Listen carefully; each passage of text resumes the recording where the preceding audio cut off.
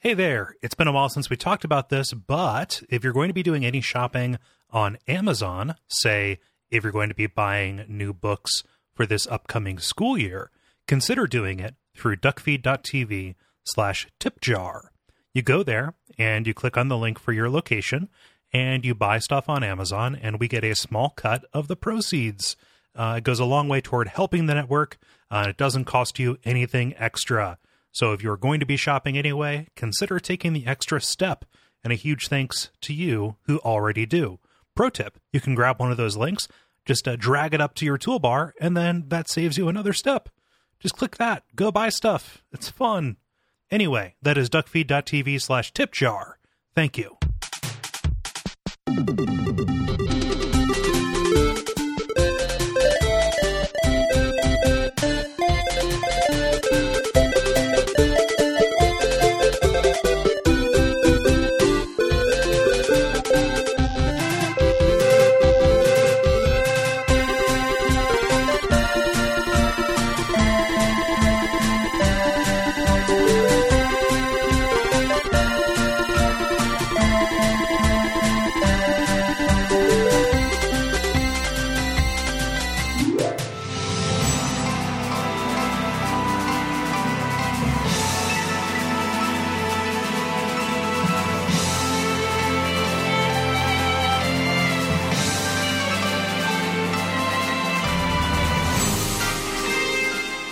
My name is Gary Butterfield. My name is Cole Ross. And you're listening to Watch Out for Fireballs, The After Years, the Games Club podcast, 17 years later. I think we established with the trajectory that my voice is going, I will be like a shattered. It'll be like when Tim Heidecker goes through super puberty in Tim and Eric. He's like, I'm a man.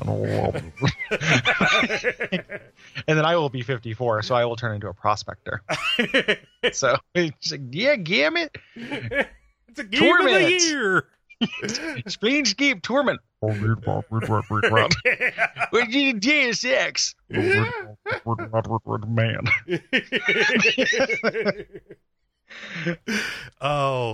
And this week we are continuing our Final Fantasy IV saga by talking about Final Fantasy IV: The After Years, which is a JRPG developed by Square and Matrix Software and published by Square for various platforms between 2008 and 2011. Yeah, we're the only podcast. Yep. That's done. We are the only podcast, probably. I haven't gone and looked at this. Most of the time you hear people talk about this game, it is in a voice of, oh, it's better just to pretend that it doesn't exist. However, it does. There's one thing at the end of this. If there's one thing that we're going to find common ground on, is that The After Years exists. I think we can both agree at the end of the day, it is a thing we played. Okay, so this is not like a weird like Polybius style thing where we're just get memory jacked into us. Yeah, the craziest parts of that, like people just talk about how it exists and nothing else, is in reviews of the version we played of the complete collection, which like in reviews. A lot of reviews dismiss this summarily, even though it is half of the content, right, or more on that UMD. I don't know. Yeah, I don't know what you call Vita carts. It was originally PSP, so it would have been a UMD. Oh yeah. So yeah. it's like half the content on there. People are just like, ignore that. But Final Fantasy IV is really good. Right. The music is rearranged. It has cutscenes, so the graphics look like RPG Maker. Right. And then kind of move on, and like, it's just kind of amazing, like, how much this is not considered for one of the most popular franchises of all time and with one of the most fervent fan bases. Right. Like, I think this is a symptom of something that I feel like you can kind of inarguably say that Final Fantasy has diluted its brand to like a mistaken degree. Yeah. And this is one of the early things about it. Like all of these like Brave Exoduses and all the Bravest, and mostly like iOS shit. But all these little like Gaiden games that have come out, like the Final Fantasy brand means nothing now. Like it is not a marker of quality, right? In the way that it was when I was growing up and in my kind of like first phase of gaming. Yeah, you know, and there are like any number of creative and personnel and like market driven reasons for why that might be the case. Like I cast a particularly kind of like scornful eye at the PS2 era. Like Final Fantasy X starting off good and strong, and then them being so burned by the Final Fantasy XII development cycle, in addition to splitting their attention toward these MMOs. I know a lot of people like them, but it is a very odd direction for the series to go in. Had like left them burned. Their lack of successes and missteps left them burned. So when they went into the PS3 generation and said, "All right, Final Fantasy 13, let's do this." And then let's do this in the most economical way possible, which is to start this out as kind of like a transmedia, transgame like property. Yeah, you know, like Nova Vita Crystallis or whatever. Like that for me was one of the moments where this kind of broke apart, and this, in a bit of a weird way, is like this kind of like later part of the of that earlier era. Led into that just a little bit, like concurrently, if not, you know, like causally. Yeah. I think it's part of the same kind of long issue that this is not the peak of it, but it's part of the same continuum of just like not protecting a brand. Right. Which, you know, I hate saying brand. Like I realize that is a marketing thing too, but you hate saying brand, but Final Fantasy, you know, like means something to you because of your relationship to it early on. Yes. And it has become diluted to meaninglessness. Right. You know, and I think this is one of the things, it's not the most egregious thing, but is one of the things where it's just kind of like, boy, this franchise that like used to be a consistent like point of interest is now just diluted into a name you can slap on anything, you know? Yeah. Really. And this isn't anything. This is a particular thing, but it's just something I was thinking about with Final Fantasy today because I was looking up stuff about this and seeing the fact that like now there are a bunch of Final Fantasy games that I know nothing about. Right. You know, just like, Final Fantasy Blankety Blanc. Type 0 HD. What? Yeah, what the fuck does that mean? I have that in my Steam library, but I don't know what it means. Yeah. And there are people out there who know what it means and just say, hey, you dipshits, just stopped paying attention. It became very hard to pay attention. Well, that's what I'm saying. I did stop paying attention, and that's bad. Yeah. So people are like, "Oh, stop paying attention." It's like, well, I did. That's why I'm saying I didn't know about this thing until now.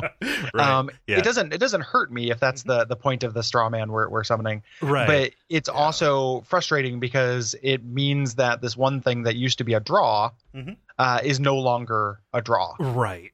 And so you know we alluded to this and kind of joked around about it in the main episodes, you know, about the main game. You know, that I like this more than you do. That is probably an understatement, but that is kind of the line that we're drawing right here. I recognize that it is deeply flawed, not for everyone, and the way that we played it and also the way that it's packaged in the complete collection encourages absolutely the wrong way to do this. To play it right after. Yeah, I will agree that there's two different ways that I played this that are the wrong way to play it. Which is all in one burst and right after Final Fantasy IV. Right. Don't do that. No, please. And please do not do this. But there's something to be said though for the fact that like that's how it's presented. Yeah, it sucks. You know, like that's how it's not just the show that I did that. It's packaged in one disc as a sequel that comes on the thing. So it's like it's not just watch out for fireballs that made me experience this in the worst possible way. No, if you went and picked up that PSP version when it came out in 2011, this is probably the way you would do it, and it would be much like the WiiWare version where you would play it, bounce off of it, and lose interest. I played this initially on the WiiWare version, you know, not very long after I played Final Fantasy IV, but like not very long means like within 2 years. Yeah, you know, like it was like one of my customary replays that I did around that time. And the combination of that time break, the nostalgia, and waiting for the episodes to come out, so I wasn't just kind of going through each of these in a row, I think lent this to a better experience for me. Unquestionably. Yeah. I think there's no doubt about that. The question ends up becoming, if, you know, is a better experience than the one I had good enough? Right. And it's hard to say.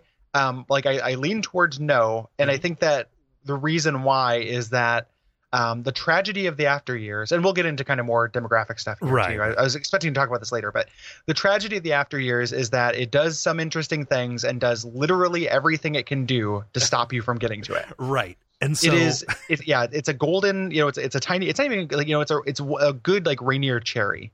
It's like a neat little thing that like maybe you want. It's not a huge substantive stake. I'm not saying it's like hidden under all this cruft is a masterpiece. Mm-hmm. There's something kind of interesting though, but man, does it keep you away. Yeah. And so in lots of ways. The thing that's frustrating about the shrift that this gets as part of its legacy, by which I mean short to none, is that because it's only mentioned as, hey, let's just pretend that this doesn't exist. I want to hear people explain why it doesn't work. I want to hear, I like that. That's what I want to set out to do, is talk about what's wrong with this. Yeah. And also like eventually get to those things that are like, that is a very strange and interesting decision. I don't know if it's a good one, but I think it's worth talking about. And by dismissing it out of hand, I think that actually denies this something that it's due. As one of everything these. is due. Yeah. It's bad criticism to just say, oh man, that sucks and Right. move on. It's like the opposite of the Final Fantasy 15 problem, where tons of people were just like, this is the best and didn't say why. Like Final Fantasy is weirdly critical resistant, like criticism resistant, and not criticism by which I mean like saying negative things about it. I mean, analysis resistant. Yeah. In a way that because it has that kind of legacy. So like, people, a lot now that some of the dust has settled for Final Fantasy 15, a game I haven't played, but looking at the consensus was very frustrating at the time because people were just saying, man, you got to play it, but nobody would say what was special about it. Yeah. They'd be like, the reviews would be like, the combat's actually really pedestrian. The story takes a huge shit. 10 out of 10. I was like, well, what does that mean? And now that the dust has settled, I think that what happened was like, oh, there's a good Final Fantasy. Right. And that's so charming and enticing that people couldn't drop it. People couldn't not reckon with it. And that goes both ways. So this is something where people just kind of summarily dismissed it.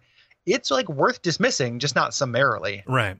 And we're going to get into it because I have pretty strong feelings about the things this does that are bad that enforce my initial instincts to bounce off it. Right. Like it's a weird thing where I think the critical consensus is 100% right, but for the wrong reasons. The 100% right and in the wrong way. And I will take responsibility for bringing this to our door when we talked about doing this for WoF 2.0, Birth by Sleep, or whatever we're calling it.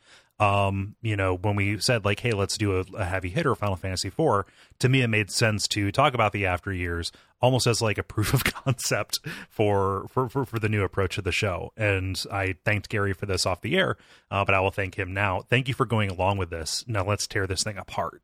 Yeah, I got it like everything that I end up playing for the show that I don't like, this will be a good episode, and I've learned more about ways games can be bad from playing it, and that's good. Like that is a valuable thing, and now that it's over, it's fine. It was unpleasant in the moment, right? Mostly, there are a couple of things I like, and we'll get to them. It's also I want to make a quick disclaimer too for the whole thing is that playing this right on the heels of Final Fantasy IV, and with the amount of like not just repeated content but repeated tropes that happen in this game, my memory is fuzzy. So we have notes. I've done some review, but like, man, does this bleed together? I think the first 4 chapters end with somebody saving you from a battle you can't win, and it's like people just keep jumping in to save a battle. Like there's a lot of repeated action, and kind of like repeat, the same kind of bits of drama leaned on. So I'm gonna get some shit wrong. The nice thing about nobody having played this is nobody's out there to correct me except for you. So it's like we've got we're having the After Years fan cast like now, at the same time. So but just as a thing, I'm gonna probably get some shit wrong because my memory is bad about this. And this my goal for this isn't for it to be like a knockdown drag out fight. I believe I definitely believe that my role in this is going to be to make sure that the cool stuff gets its due. Gets its shrift. We're not going to harp on every single thing. In fact, I think that for the majority of the chapter stuff, we're going to hit these in very general kind of sweeps because moment to moment, we've been through these dungeons, the majority of them before. There's literally nothing to say about the dungeons anymore, and like that's something we're going to dispense of right now.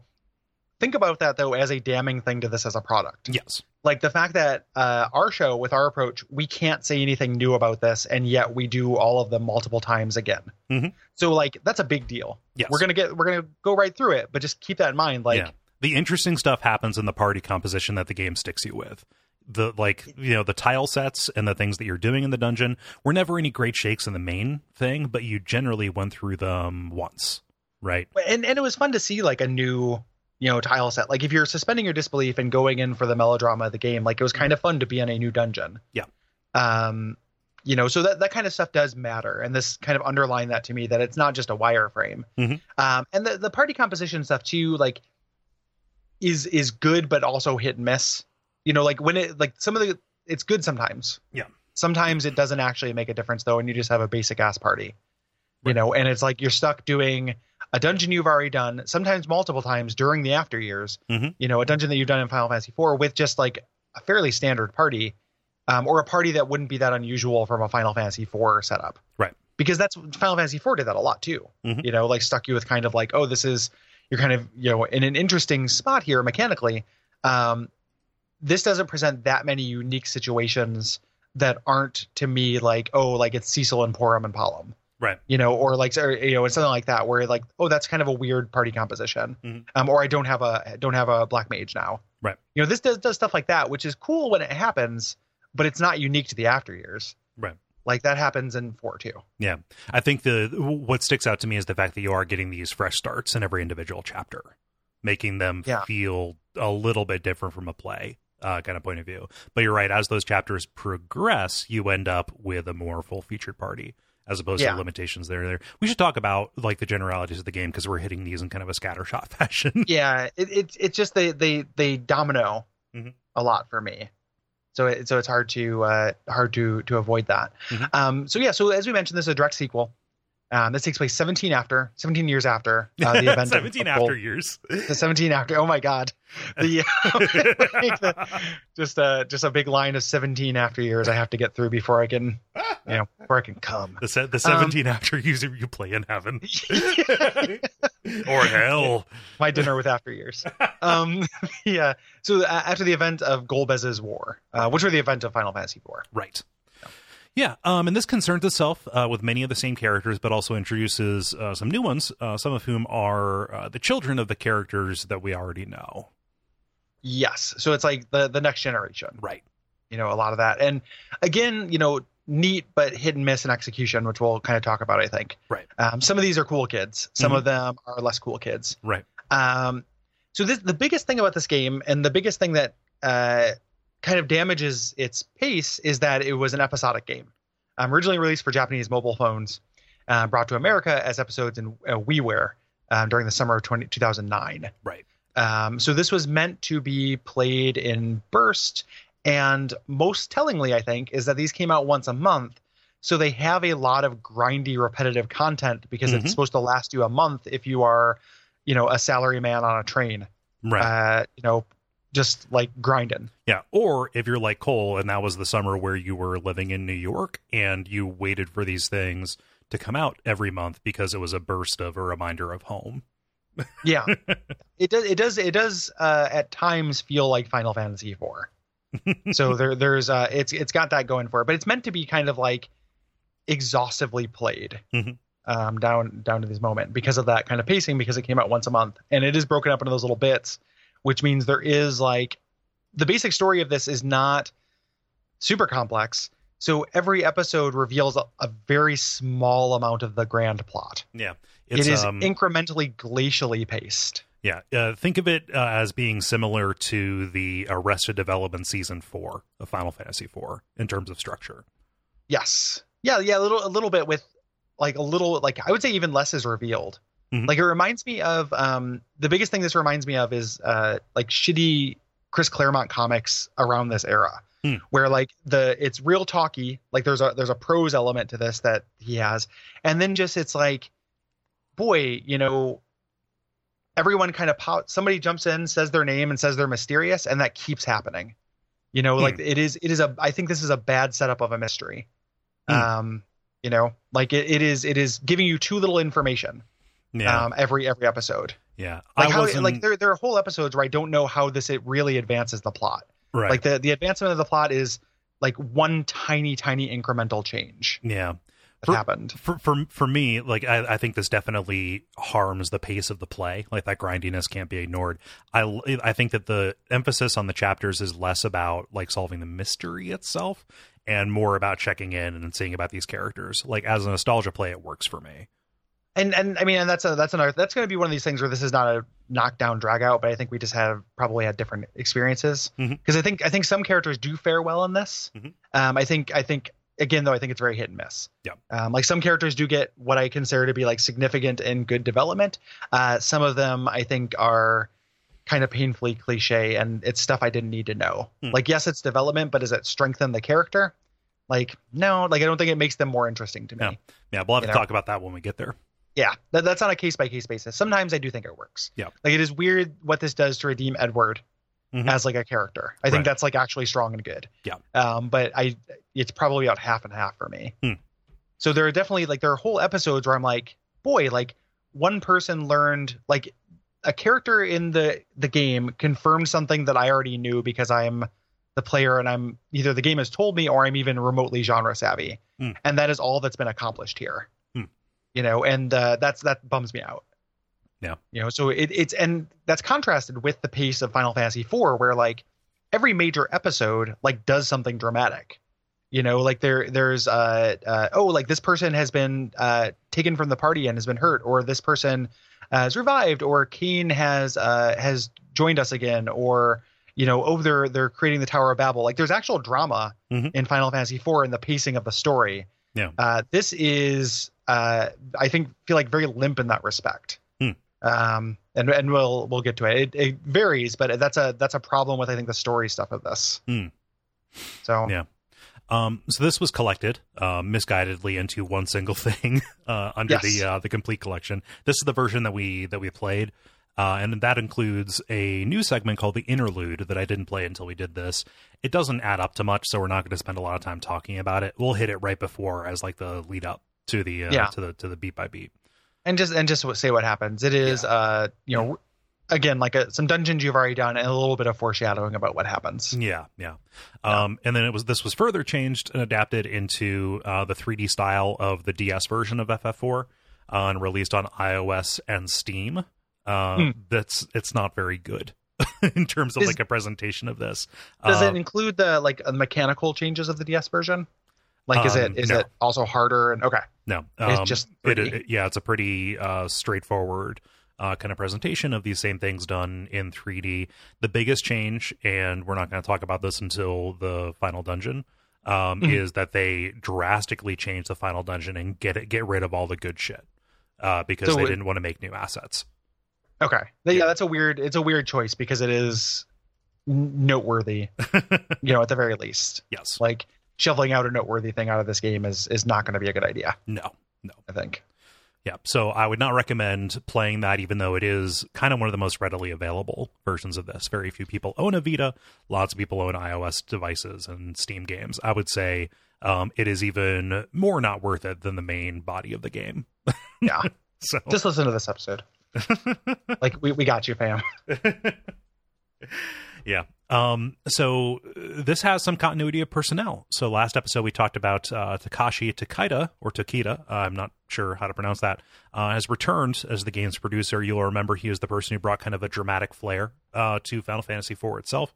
He's the one with the theater background. They got Amano back. They got Yoshitaka Amano to return as the illustrator for the game, and they pulled Kazuko Shibuya, the sprite designer from the first 6 Final Fantasy games, back out of his cold storage to Genova tank. Yep. 10 years later, in order to work on the updated sprite work, you know, to keep a little bit of continuity in the way these things look. We didn't see that in the version we played because they were further updated for the PSP. It's actually really cool what they do with the sprites in the WiiWare version, especially when you bounce back and forth between flashbacks. Like when you flash back, everything looks like the original Final Fantasy IV, down to like the tiny ass character sprites on the navigation maps. Yeah, and I've looked at these before, even though we didn't play that version. And the new characters do look a piece with the old characters. Yeah. The version we played, like everything looks a piece with everything, because again, it looks like RPG Maker assets more or less. Yeah. But like the actual WiiWare version is pretty neat looking. It's like much better looking. Mm-hmm. I'll say. So this came out. It was inspired by the development of the DS remake of Final Fantasy IV, with Takeda wanting to return to these world and these characters. Just kind of a desire to kind of come back. And the episodic release structure that we talked about was inspired by manga release structures, with the hope that people would anticipate the new chapters and look forward to these things coming out. Yes. Now, each chapter of the game is kind of the story of an individual character's journey, and the story is presented non-linearly, except for the first and final chapters, obviously. You're seeing different pieces of what's happening around the world and checking in on these individual characters. Yes. Yeah, and simultaneously, it does jump around quite a bit. Like, it's pretty easy to follow what's going on. Like, the chronology works. Mm-hmm. So the effect of each chapter is that you have new kind of party configurations and new parties. You have a new lead character, starts out at a relatively low level compared to what we're used to, and new party compositions, and you have to kind of work with those. Right. So sometimes you won't have a healer, sometimes you won't have a black mage. Again, similar to the main game, but done for kind of longer stretches. Right. So like it's the whole chapter that you don't get a white mage. When we say longer stretches, each of these chapters takes about an hour and a half to play if you're not doing the challenge dungeon. Yes. Yeah. Yeah. So and depending on which section of Final Fantasy IV, it is a longer stretch. Yeah.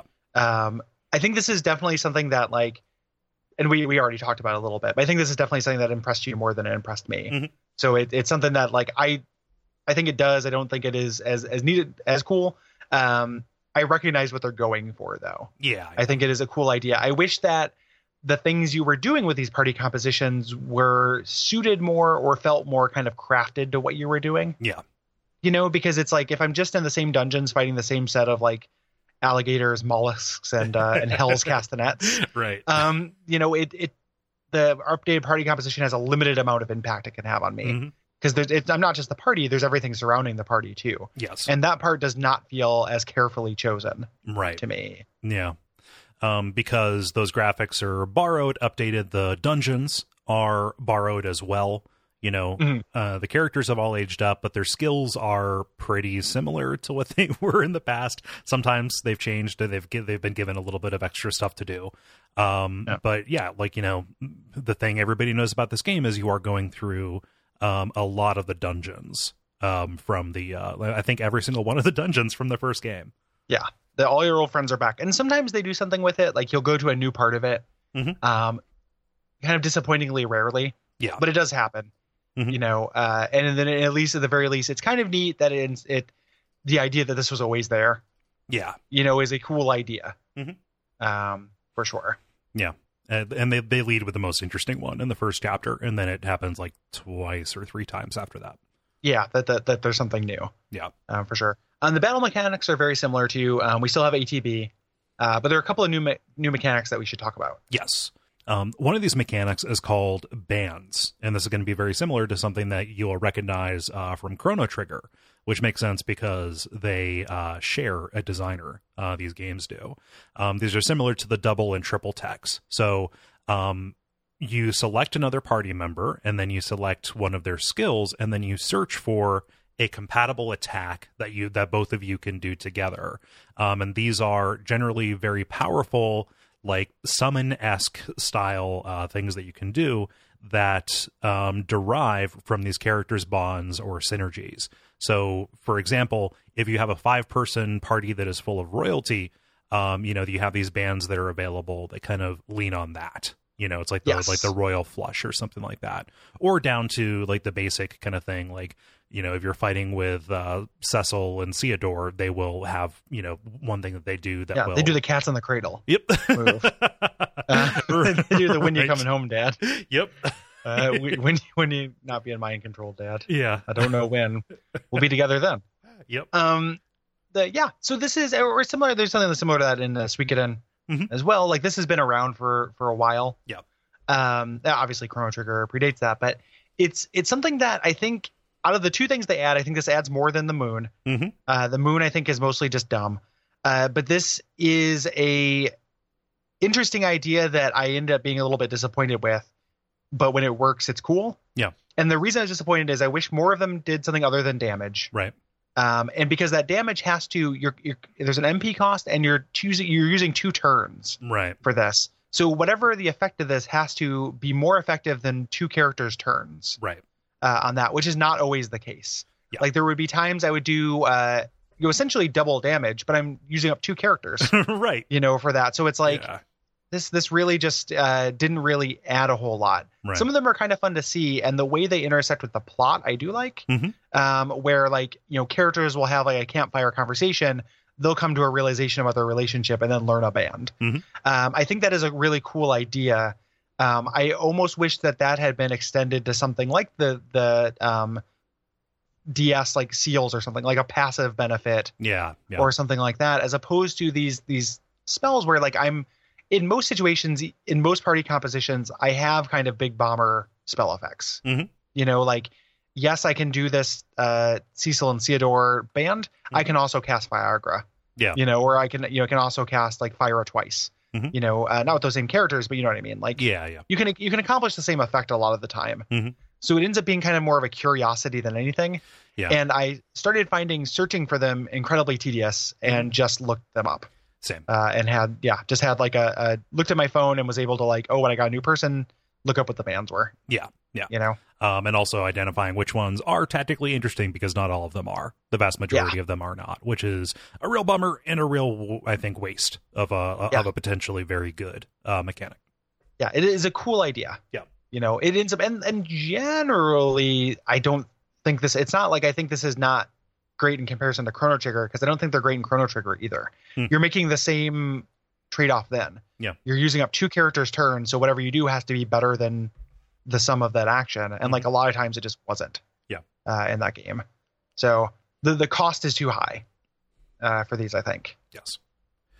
Let's talk about this moon thing, which is another, again, I feel like a missed opportunity. Like, I think this is a cool idea that ended up being something that I just was annoyed by and worked around as best I could. I think it's a good idea. I think the way that it's implemented is kind of bad. So what happens is your combat effectiveness is governed by whatever the phase of the moon is. So every time you rest, or after a certain amount of time passes, the phase will change, waxing, full, waning, and new, and it will kind of cycle through that. And depending on the phase, your abilities will get stronger and weaker, and so will the abilities of your enemy. Okay, fine and good so far, right? Yeah. The shitty. I'll let you talk about what's shitty about this. Oh no, I mean, like you take what's shitty about it, so there's a little bit of balance to it. Okay, so what's shitty about this is that even though you are able to use this to your advantage, say you're coming up against a boss that has a really powerful like black magic, you can set the phase of the moon so that their black magic will do less damage, and so will yours. But your physical attacks are more powerful, so you have a marked advantage. You have to alter your tactics in addition, in order to play to this advantage that you have. However, you rest a lot in this game. You're going to be walking around in these dungeons a lot. And so what this actually does is, instead of making this a choice that you're making, it makes it a little bit arbitrary, quite arbitrary sometimes, of what the actual phase of the moon is going to be. And, you will find yourself adjusting to slight minor disadvantages that you did not set, or you will find yourself using multiple tents in order to advance the world to a favorable kind of condition for you. World state. Yeah, that is the worst. Yeah. Like grinding out tents to like change the moon. Yeah. Like it's so immersion breaking. Like as a thing these characters would do. But you end up in situations where there's not really a choice, like you will get to a character and black magic will be powered up, and it's like, I can't beat this dude. Yeah, it is a meaningful change. Like, this isn't just something that happens on the margin. Like, it can be the difference between victory and defeat for you. So there's a way around it, but the way around it is not interesting, it's tedious. Right. You could have like built the game around just kind of rolling with this punch, but they didn't. Right. And it just ends up, it ends up just being frustrating. There's also, because you have magic, you have fighting, and then you have abilities. So it becomes very easy to game with that too, where you have abilities that are functionally the same as magic or fighting. And that ends up just kind of like removing some of the specialness from this. Like, oh, physical attacks are down, I'm going to fight this boss. Oh, this physical attack he just did is actually considered an ability. Yep. You know, and vice versa. Like, wah, wah. the system isn't complex enough to support this. Right. My understanding is that the Megaton games do something similar to this. And it, given those games' reputation, it has to be more successful. Yes. I haven't played enough of those to know, you know, what's different.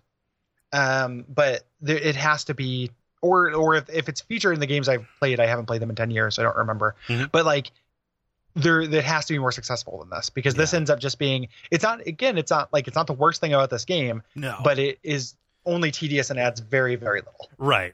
And it could have added more. Like, it could have brought complexity to a game that, you know, listen to the generalities of Final Fantasy IV, is very simple in its battle mechanics, right? This could have been something that magnified other decisions that were made. Yes. Same thing with the bands, I think, too. Yep. Where it's like it's just a missed opportunity. And that's it for new mechanics for this. Yeah. Like, they added 2 mechanics that, like, yes, permeate the whole game, so they seem like they should be more significant than they are, but neither of which succeeds. So it's the things they added to this as a system, both of which are whiffs. Yes.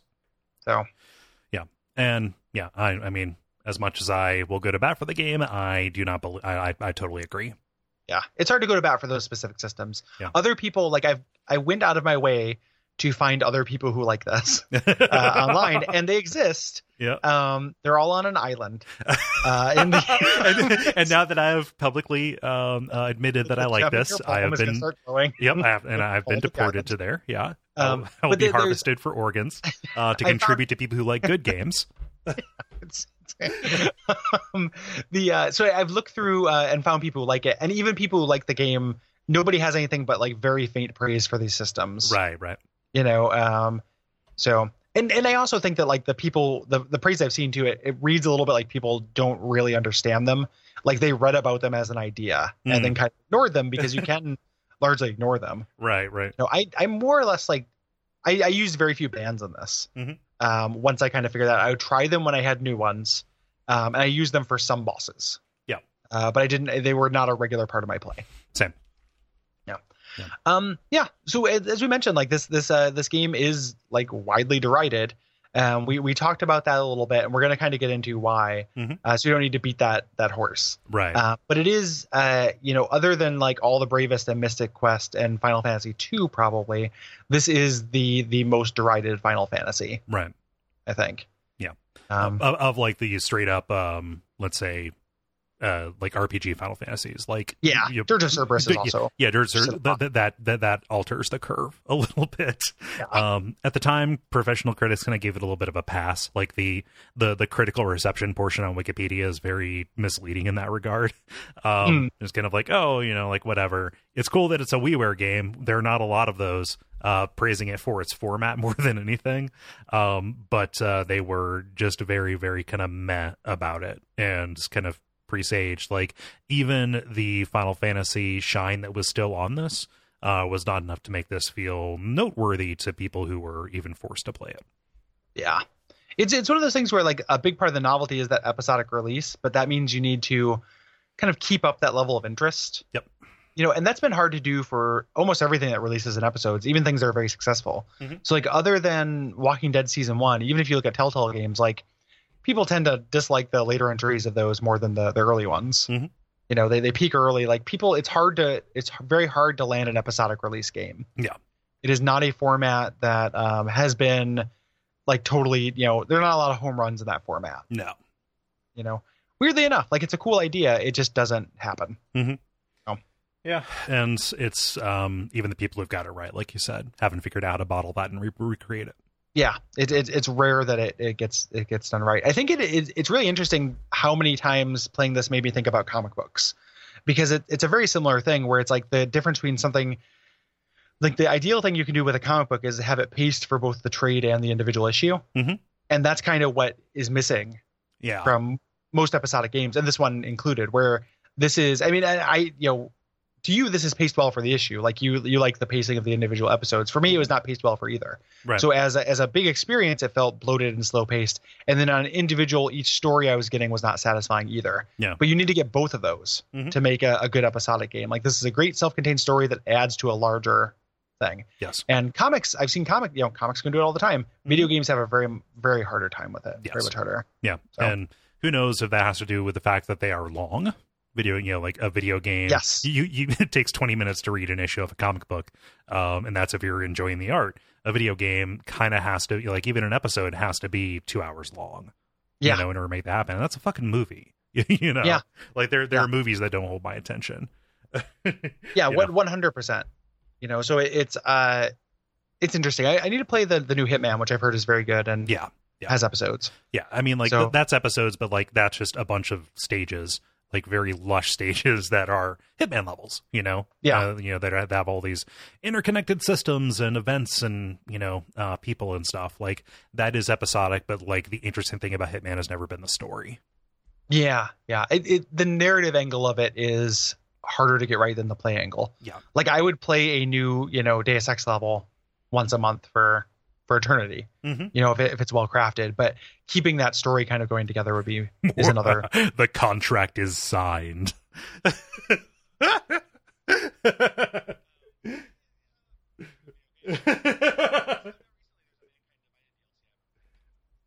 Oh, yeah. Yeah. That'd probably be okay. I just found out recently there's a Mankind Divided DLC I haven't played, so I'm gonna play that. It didn't get huge, great reviews, but I'm in the mood to revisit that. So.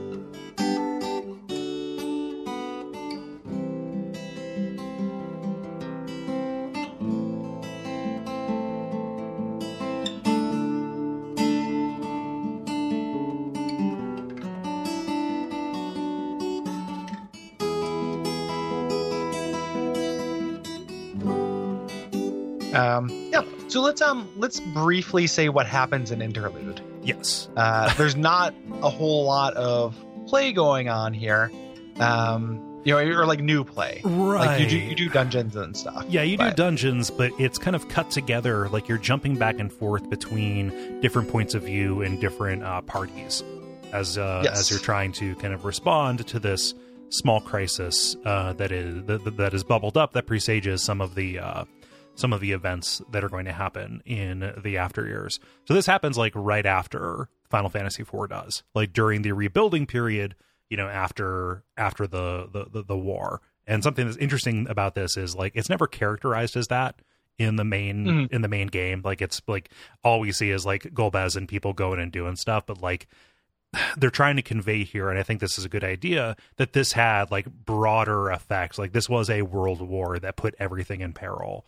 And so like, you're watching a little bit of kind of the rebuilding effort as like Edward tries to put the finishing touches on getting Damcyan back to being a functioning kind of castle and kingdom. And, Cecil is settling in as, ruler of Baron, Yeah, it's that, and it's also setting up some character stuff too. So there's just like, during this, so as they're going to that rebuilding ceremony, we end up with Yang and Fabul with having his daughter right here, who is going to be a character in the after years. So this is their birth. Yes. So there's a little bit of that setup kind of stuff character wise. Mm-hmm. Yeah. But so yes, the idea is that Damcyan is throwing this gigantic party that everybody is trying to get to to go kind of pat Edward on the back for getting his shit together. Mm-hmm. And the problem here is that Rydia appears to be doing some very strange and kind of destructive stuff. Yes. Boy, is it hard to remember this. I think the takeaway, if I recall, and this is short circuiting us past a lot of detail, but there's not a lot here, is that we're introduced to the antagonist here. There's like a crystal that foreshadows the antagonist the After Years. Is my memory correct? Are you checking my memory right? Yeah. So the idea is that like she is here. Rydia appears to be trying to take a crystal into the Tower of Babel. Yes. And it turns out that she is not Rydia herself. The actual Rydia comes in and saves people who have been trying to fight her and confront her and take her down. Yes. Instead of Rydia, this is the mysterious girl, right? Who shows up and becomes a big part of later, or a big part of the After Years. Yeah, it's a more complete copy of Rydia than the mysterious girl ends up being. Like, this is an early version of the mysterious girl. Yeah, and one of the things that is a little bit frustrating to me about Interlude is that that it's just another incidence of something that happens a lot during the After Years, of like a momentary thwarting of mysterious girl, while we don't learn very much about or anything really about mysterious girl during Interlude. What do we know other than just that she is mysterious? Yep. And I don't think she's referred crystals. to as mysterious, and she wants crystals. Yeah. So like that's she's really just Rydia with a question mark. Yes. Yeah. And that's really what we get from this. Our first exposure to that kind of setup, this early kind of dry run for what's going to happen 16 years later. Again and again and again. Right. In the future. Yeah. So Ursula's been born. Like, that is a major thing that keeps Yang from getting involved in this. And also it is revealed at the end that Rosa is pregnant. Yes, Rosa is pregnant. They're picking out names, and Kane is doing his standing on the cliff with his hair out thing. And when he's in training, he's doing this training thing. He hears a voice. Right. I'll call it to him, which is another piece of kind of foreshadowing. Right. There. And that's really it. It's several hours to like get through this, and it is several meaning two. Yeah, several. It's hours to get through. Like, if you're going through quick, right? Like it's it depends on how much time it takes you to walk around. You're never in this whole thing. You're never really given the world. No. Except for one specific point. So it's like it's hard to do kind of nonlinear stuff. There's not a challenge at Dungeon for this, but it's 2 hours to not get a whole lot of content. I feel like Interlude's a bummer. Yeah, this doesn't feel necessary to me, actually. Like, I given that Rosa has a son at the beginning of this next one, it is safe to assume that she at one point was pregnant. Yeah. Same thing with Ursula. Like there's this weird, again, I keep coming back to comics. There's this weird like decompression thing of like start as early as you can. Like you can't have a character exist without showing them being born. Yeah. And there's a weird scene versus summary thing that's going on where like if these were my friends, like if these were people I knew in real life, I would be interested in the party they threw for their rebuilding their kingdom or the birth of their child. Characters like that never happens though. Like if you're reading a fiction, it's not about this kind of these minor events. Like you start a story as late as you can. Right. You don't start a story as early as you can. Yeah. That it's just a rule of drama that is ignored kind of writ large in this. Yeah. This feels like something they developed and put together using the assets that they had in order to drive interest toward the complete collection more than anything. To give you a little nugget if you already had both things. Yeah, here is something completely new, which, fine, good, and maybe something designed to get people who like Final Fantasy IV interested in the After Years. It does not make a very good case for the way that they are going to start telling stories or starts, using the mechanical side of this JRPG experience. I think that this is a very misguided thing that does not give useful or interesting information about these characters that I have, some fondness for. It really just kind of is a tax on time and attention. Yeah. It's a weird thing too, where it becomes if this is bridging the gap, like if there are questions that need to be answered between Final Fantasy IV and the After Years, this doesn't answer shit. No. This just sets up these questions that we're going to be asking again and again and again and again and again during the After Years episodes. And just to have them be a question mark. Yeah. It is an over-reliance on mystery in a way that I think feels amateur. Yeah. In a real serious way. Like this is something that you do when you don't know how to like keep something compelling. So yeah, I could have assumed that Edward would have rebuilt Damcion.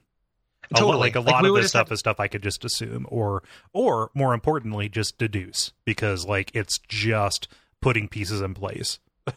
The coolest part about going to like a time jump Like a time jump is the cool thing is not seeing what happened during the time jump. Right. The cool thing is working backwards from what happened. And this denies you a couple places of getting that. Like the way that Ursula is introduced in the after years would have been totally sufficient. Yes. And totally made sense. So, I mean, yeah, this is a bummer. And that I think that it foreshadows some problems we're going to have later as far as what it reveals about the macro plot. Right. But we will get into that because the first tale, this is the only one I played on WiiWare, is Theodore's Tale, The Last of the Red Wings.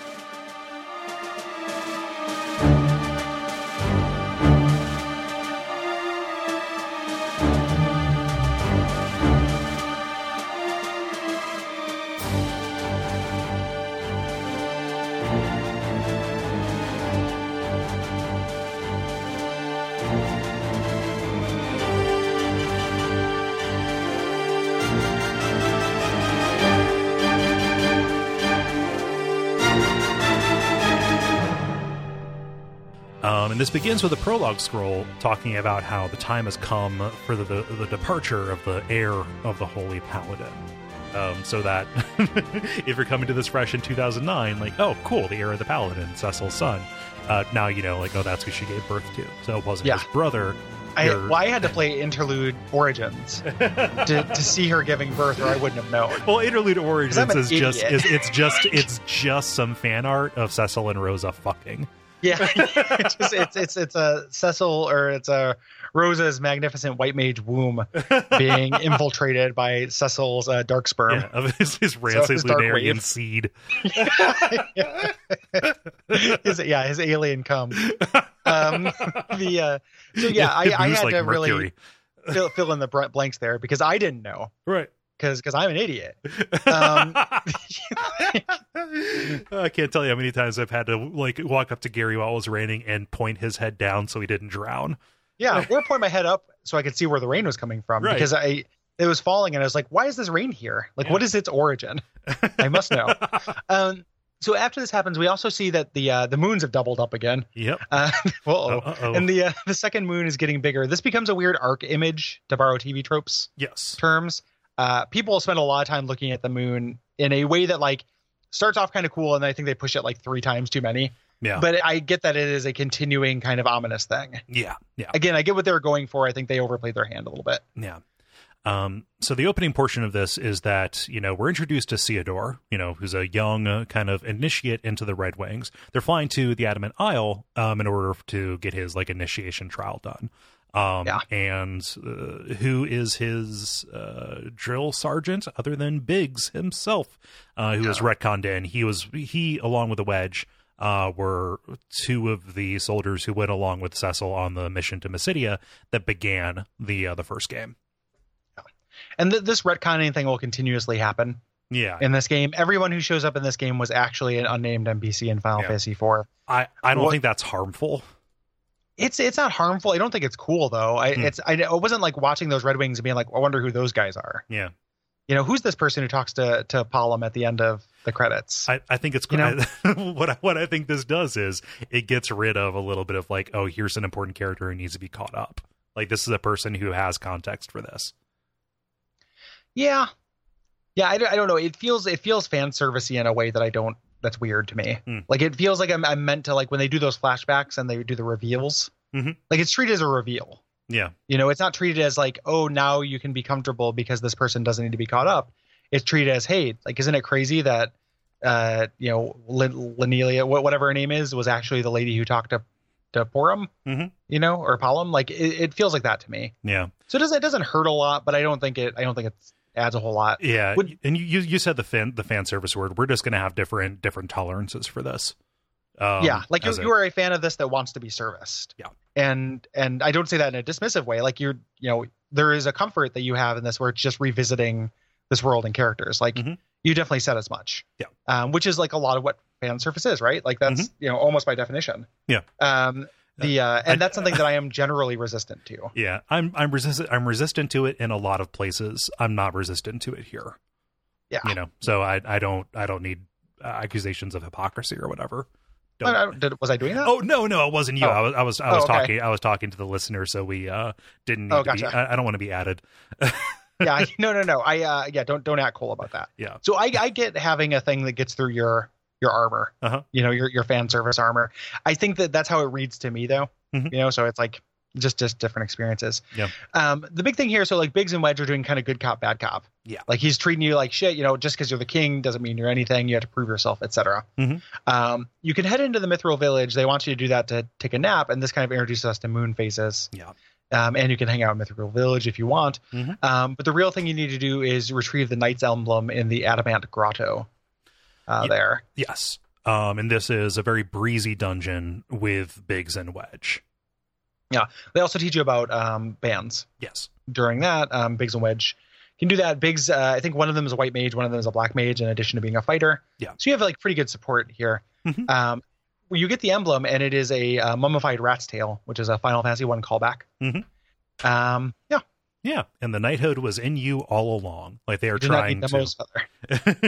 Yep. The real knighthood was the friends he made along the way. And so, a character trait that Theodore has, which is not endearing, is his rejection of his lineage, which doesn't amount to an awful lot aside from just like, I'm tired of everything being given to me because I'm, Cecil's son. Yeah. And everyone assuming that I'm going to follow in his footsteps and be a paladin. This is one of the things where I talk about ways this game tries to put you off initially, is that I think this opening chapter, I think Theodore, out of the new characters they introduce, is probably my least favorite. He's very weak. He's incredibly bland. Like he's one of the blandest characters in the game for sure. Yeah. So like starting off with this, like, again, like it's saying fan service where it's like they're trading on the fact that like, isn't it cool that that's Cecil's son? Yeah. Isn't that cool to play the next generation? But they just kind of neglected to give him a meaningful character. Worse than that, they give him a pretty stereotypical character. The like sulky young kid who's actually really powerful and has a lot of advantages. There's a lot of weird stereotypy things coming through, and so in this kind of thing with these characters. And so mirror that with the way we praise the main game of Final Fantasy IV for not doing that. Yeah. No, you and over the course of these 18 years, you had every chance to like avoid doing that, but you went and, added that element in, which is no good. Yeah. This definitely, in general, in terms of writing, I feel like the After Years is generally weaker. Like in terms of character sketches and kind of dialogue, there are more cliches. There are more like, oh, don't use that honorific with me. That happens like 4 or 5 times. Like there's a lot of the same kind of dynamics that pop up. Yeah. Kind of again and again that are cliches, dare I say, kind of anime cliches in terms of that honorific thing. I have to beep that out. Yeah, it is a thing that pops up. Yeah, all the time. I'm not actually going to beep that out. Yeah, it's just it comes up a lot here. Yeah, and having one character who is like that, fine, but they don't do anything once, right? In this, so on your way out, or as you're done with this, swarms of monsters kind of attack from the sky. Yeah, here. So dun dun. Oh, the monsters are restless again. Yeah. Yeah. And now that we're back in Baron, we switch to Cecil, who is reacting to this attack. This swarm of monsters is not just going after the Red Wings. He is trying to rally the castle. And he is still very overprotective of Rosa. That has still not super changed. Sexist. Yeah. This hero archer who's kept you alive many times. Yeah, not a good look, man. Fucking fought Zeromus with you, fought the cosmic tumor right at the center of this, is no longer powerful enough to have your trust. Pretty shitty. And kind of fight through the castle as these monsters kind of attack from above, and eventually Rosa joins you. And so does Sid. Sid gets a great new look. Yeah, Sid aged a lot. Yep. Sid, his beard turned from red/blue depending on the direction you were looking at him. He is iridescent like a moth. He has turned completely gray. I like Old Man Sid a lot. I like Old Man Sid too. In your party, he is very slow. Oh yeah, he gets like no turns, but he's powerful and good. Yes, yeah. I still like him. Both of these characters join you in the same place that they join you in Final Fantasy IV. So Rosa in that hallway, and Sid coming down from above. Yes. After you fight a few waves, Cecil sends them away. Because it's time for the final stand and for drama reasons. And the mysterious girl shows up, descending on Bahamut. Bahamut. And this is a fight you have to lose.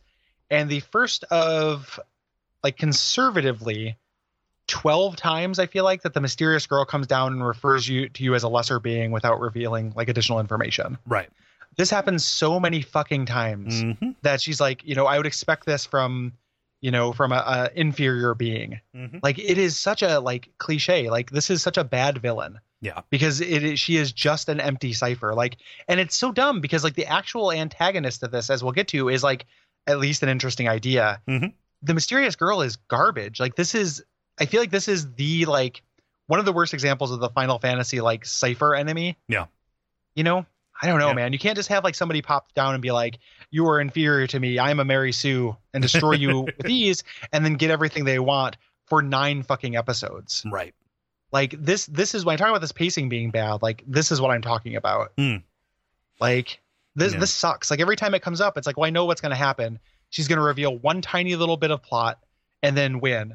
And then I'm going to go to another episode. Yeah. Yeah, it is frustrating, especially considering that there is something interesting about her that is revealed at the very end. The way that she articulates and the way, like, when she shows up, that things are going to, it's like a very bad chorus to a song almost. Like, oh, here we go. It's going to be pretty similar, and it's going to drag things out a little bit. And I think it wants me to think that it is just, like, badass. Right. Like, oh, this thing is so powerful. But again, like, it's amateurish. Like, this is how you portray a character as powerful in a unreal, like you get, like, a character, you got to Luca Blight that shit. Like, you have to make them intimidating in a real way, not in an otherworldly, like, cold beta inferior being way. And in different, like, there has to be an escalation. Of which there's not. Right. So, like, I think if there's one central problem to the early, up until they reveal the actual plot in, like, the last quarter of the game, like, pretty far into it, this is it. Yeah. Is that the antagonist sucks and I don't care about her remotely. Right. Yeah. And they could have foreshadowed the interesting thing about her, and not really given it away. Or why make her the kind of, like, weird blank slate thing that she was. It is that's kind of, that plays into the end, but having this be a character is always a stronger choice. Right.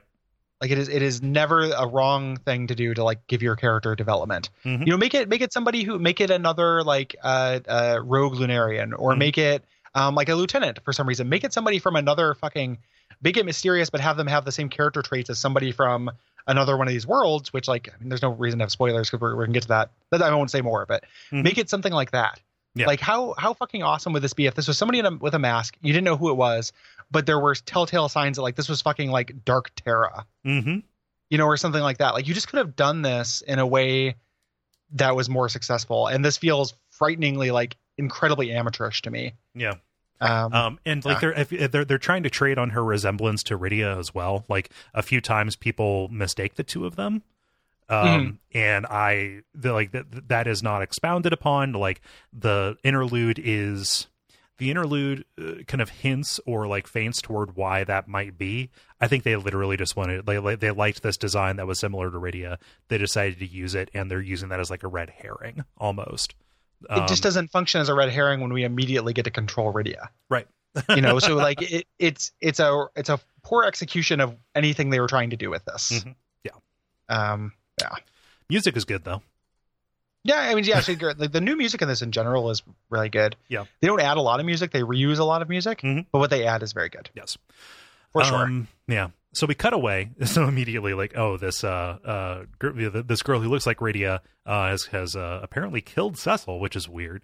And we cut over to the Fame Arch where Leviathan senses danger and then warps Rydia away.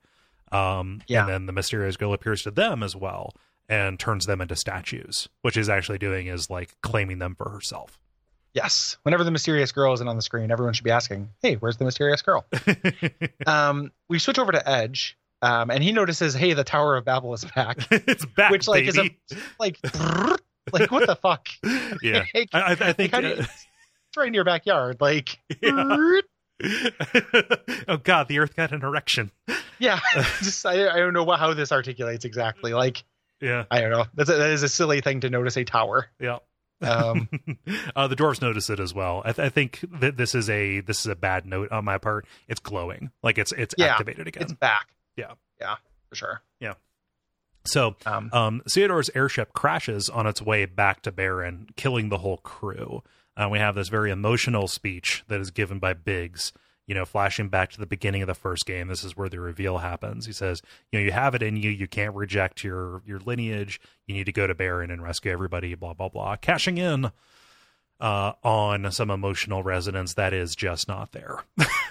Yeah, not with this character. Like, we just got introduced to this guy. Right. So it's hard for me to care that he died. On your way there, you get into some fights until eventually you run into, I think, a flame beast. Mm-hmm. And it's very, very hard. It is a plot losing battle. Right. That you have to lose. And then for the first time of many times that's going to happen in this game, the hooded man jumps in from off screen, defeating the monster. Yes. Theodore asks him who he is, and he says, I gave up my name long ago. Yeah. Yep. So, he does not reveal who he is. However, he seems to know an awful lot about what's going on. Yeah.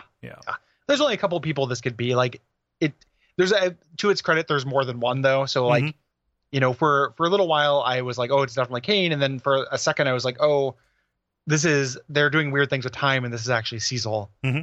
And then, turns out who it is. But in the WiiWare version, his sprite is a little bit more ambiguous. Like, he is actually hooded as opposed to wearing a head wrap kind of thing. Yeah, if you looked at the end of Final Fantasy IV, you can tell who this is. Yes. So they have to get back to Baron. The way they have to do that is through the Devil's Road. Mm-hmm. So you go back to Mysidia, where Porum is in charge, all grown up, and not in charge totally, but like is the representative you talk to. Right. And opens up the second new dungeon of this, mm-hmm. The Devil's Road, which previous again was just a teleporter. Yep. Now is like really, it's very strange. Like, it is the dungeon with a gimmick. In this, yeah. I was expecting a lot more of this after this happened. I was like, the new dungeons are going to have things to them. Nope. No. It's extremely weird. It is an anomaly. Like, yeah. And it's telling that they put this first in order to give you that impression. Yeah, I got catfished, but the impression, like, it's a teleporter trap dungeon. Mm-hmm. Like, it's a trial and error ass, like, get to a room. Which of these teleporters do I take? One of them just takes me back to the beginning of the dungeon. Right.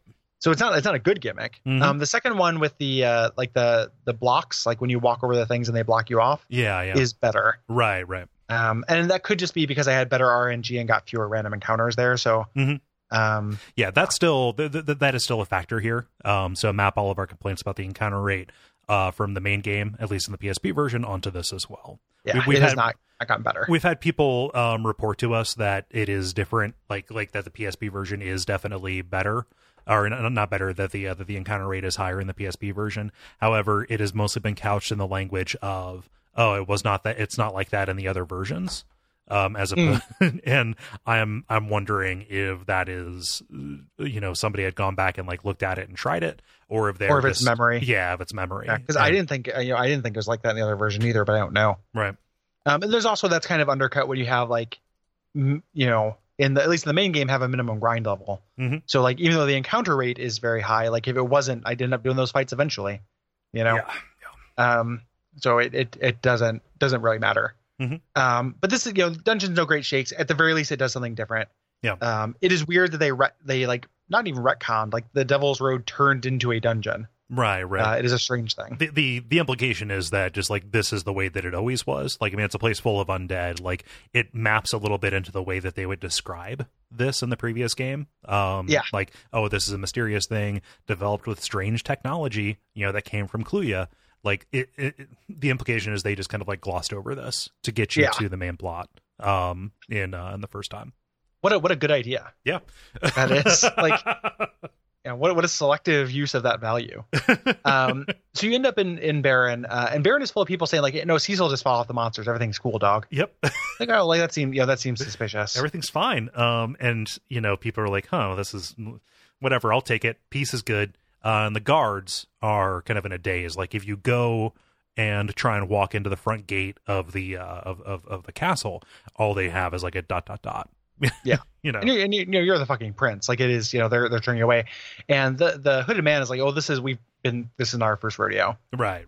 We've done this before. And that is another thing that happens a lot in this game is you replaying situations from Final Fantasy IV, which is like fan servicey and weird to me. Like, it's, like history is like literally repeating itself. But I was expecting that to tie into what the final twist was. And it kind of doesn't. Right. So like the fact that we go through so many of the same beats from Final Fantasy IV is not really it's remarked upon, but never really explained. Right. It's remarked upon in that way that we sometimes talk about, which is the characters calling attention to a thing does not paper over it. Yeah, it is never a good idea or a good sign when characters are criticizing the plot. Yeah. I don't know that the characters are criticizing it. They are just remarking on that. They're just saying like, oh, this is very strange. Like, it justifies them feeling bad and making the decisions that they make. Yeah. Not justifies, but that's their justification for doing it. It reminds me a lot of there's a series of like kind of YAE fantasy books that I enjoy called the Belgariad. That's like, five because books it has your name in it. It does have my name in it. There's a character named Garion in it. But the Belgariad is a very like competent and fun, like fast moving semi-YA fantasy book. And then there's a sequel to it called The Malorian, which came out, which is them going to a different continent, but they're all these like plot beats that repeat. And then like the characters talk about it, and it ends up becoming because of the like a prophecy thing. But there's never going to be a good reason for that, but it's prophecy. Yeah, like a prophecy thing. I was just very surprised that it didn't add up to anything. Yeah, because there are times where it so directly quotes things. Like my eyes rolled as hard as you can possibly roll them. Like the mom bomb thing in Fabul again. Like I was like, oh my god. Like why it's like enough to repeat the dungeons, but you're going to repeat encounters. Like, that's bonkers. It's bonkers the after years. And again, I will say that is, I mean, like, you notice it, like that they're doing it. It does not feel as egregious. It didn't feel as egregious to me, having more space between it. Yeah. It just doesn't, doing the repetition doesn't add a whole lot for me. Like I don't, we talked about that in the last episode. Like I don't have nostalgia for the dungeons. I don't have nostalgia for those like little, like I don't have nostalgia for fighting the mom bomb. So like repeating those encounters just doesn't do a whole lot. For me. So. Yep. So we go and talk to Cid's daughter, who now has a son of her own, Mead, depending on how you want to say it. And she has the key to Baron itself. Notably, she has not seen Cid. There's no sign. And even if you go talk to Rosa's mother, who is still alive, she has not seen Rosa. So something isn't adding up. Yeah. Yep. So you go through the ancient waterway.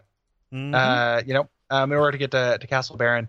The hooded man finds out that Theodore is Cecil and Rosa's son. And we cut over to the mages who warn Mysidia that this is going on. Yeah. They're like, oh, it's happening again. Yes, it is. There's another Golbez quake. Yeah. So it should be noted, Theodore, they arrived at that name last time. Cecil put it together. It is a combination of his name, Cecil, and Theodore, which is Golbez's real name. Just so that's not like it's a nonsense name, but it has a provenance. Yeah, it actually, like, as far as names in this, I think it sounds cooler than like some of the other ones. It is very weird to me that Yang's daughter's name is Ursula. His wife is Sheila, and she speaks with a southern accent. It's very strange. Yeah, Yang makes no sense. But like Theodore at least sounds cool. Yeah. What they actually end up naming the character that gets added at the end is very weird to me too. Yeah. This actually is fine. Yeah.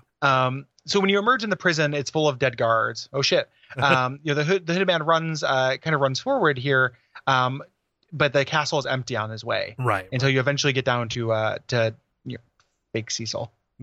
Right. It's real Cecil. He's just being controlled. Mind controlled. Yeah, he's acting very differently. He's acting like the old King of Baron did. He's suddenly very militaristic. He is justifying the crackdown that happened, and he has not actually recognized who the hooded man is.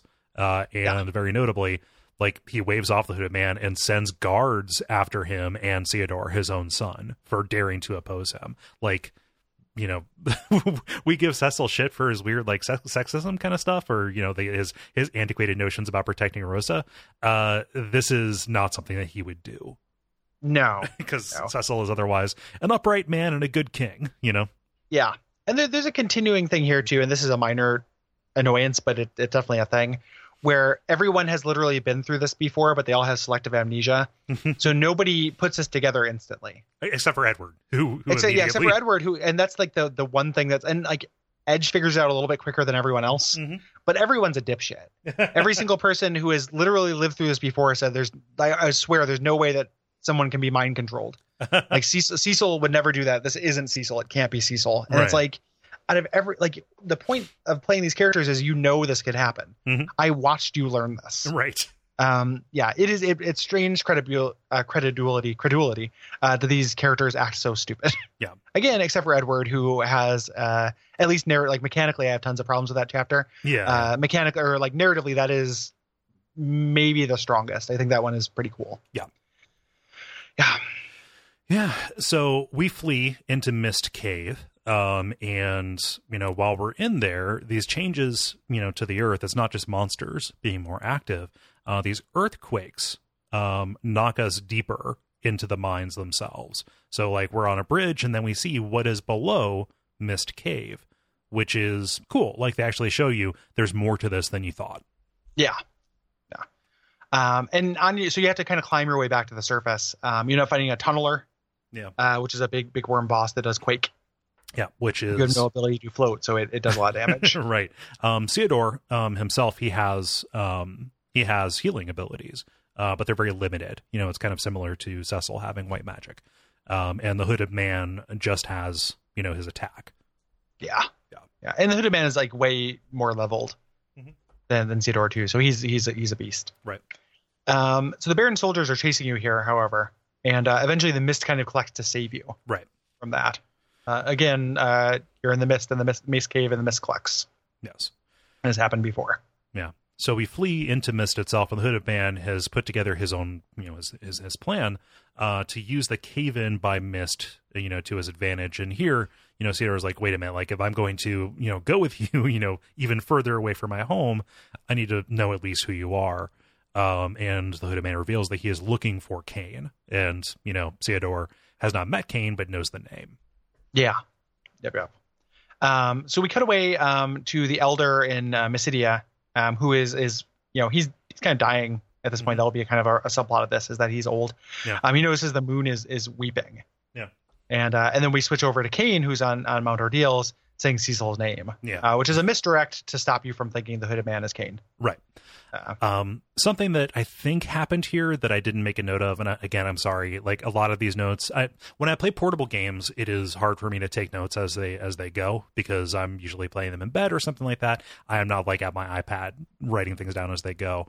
Theodore's kind of mechanical trick is that he has an ability called Awaken, where he activates his Lunarian blood.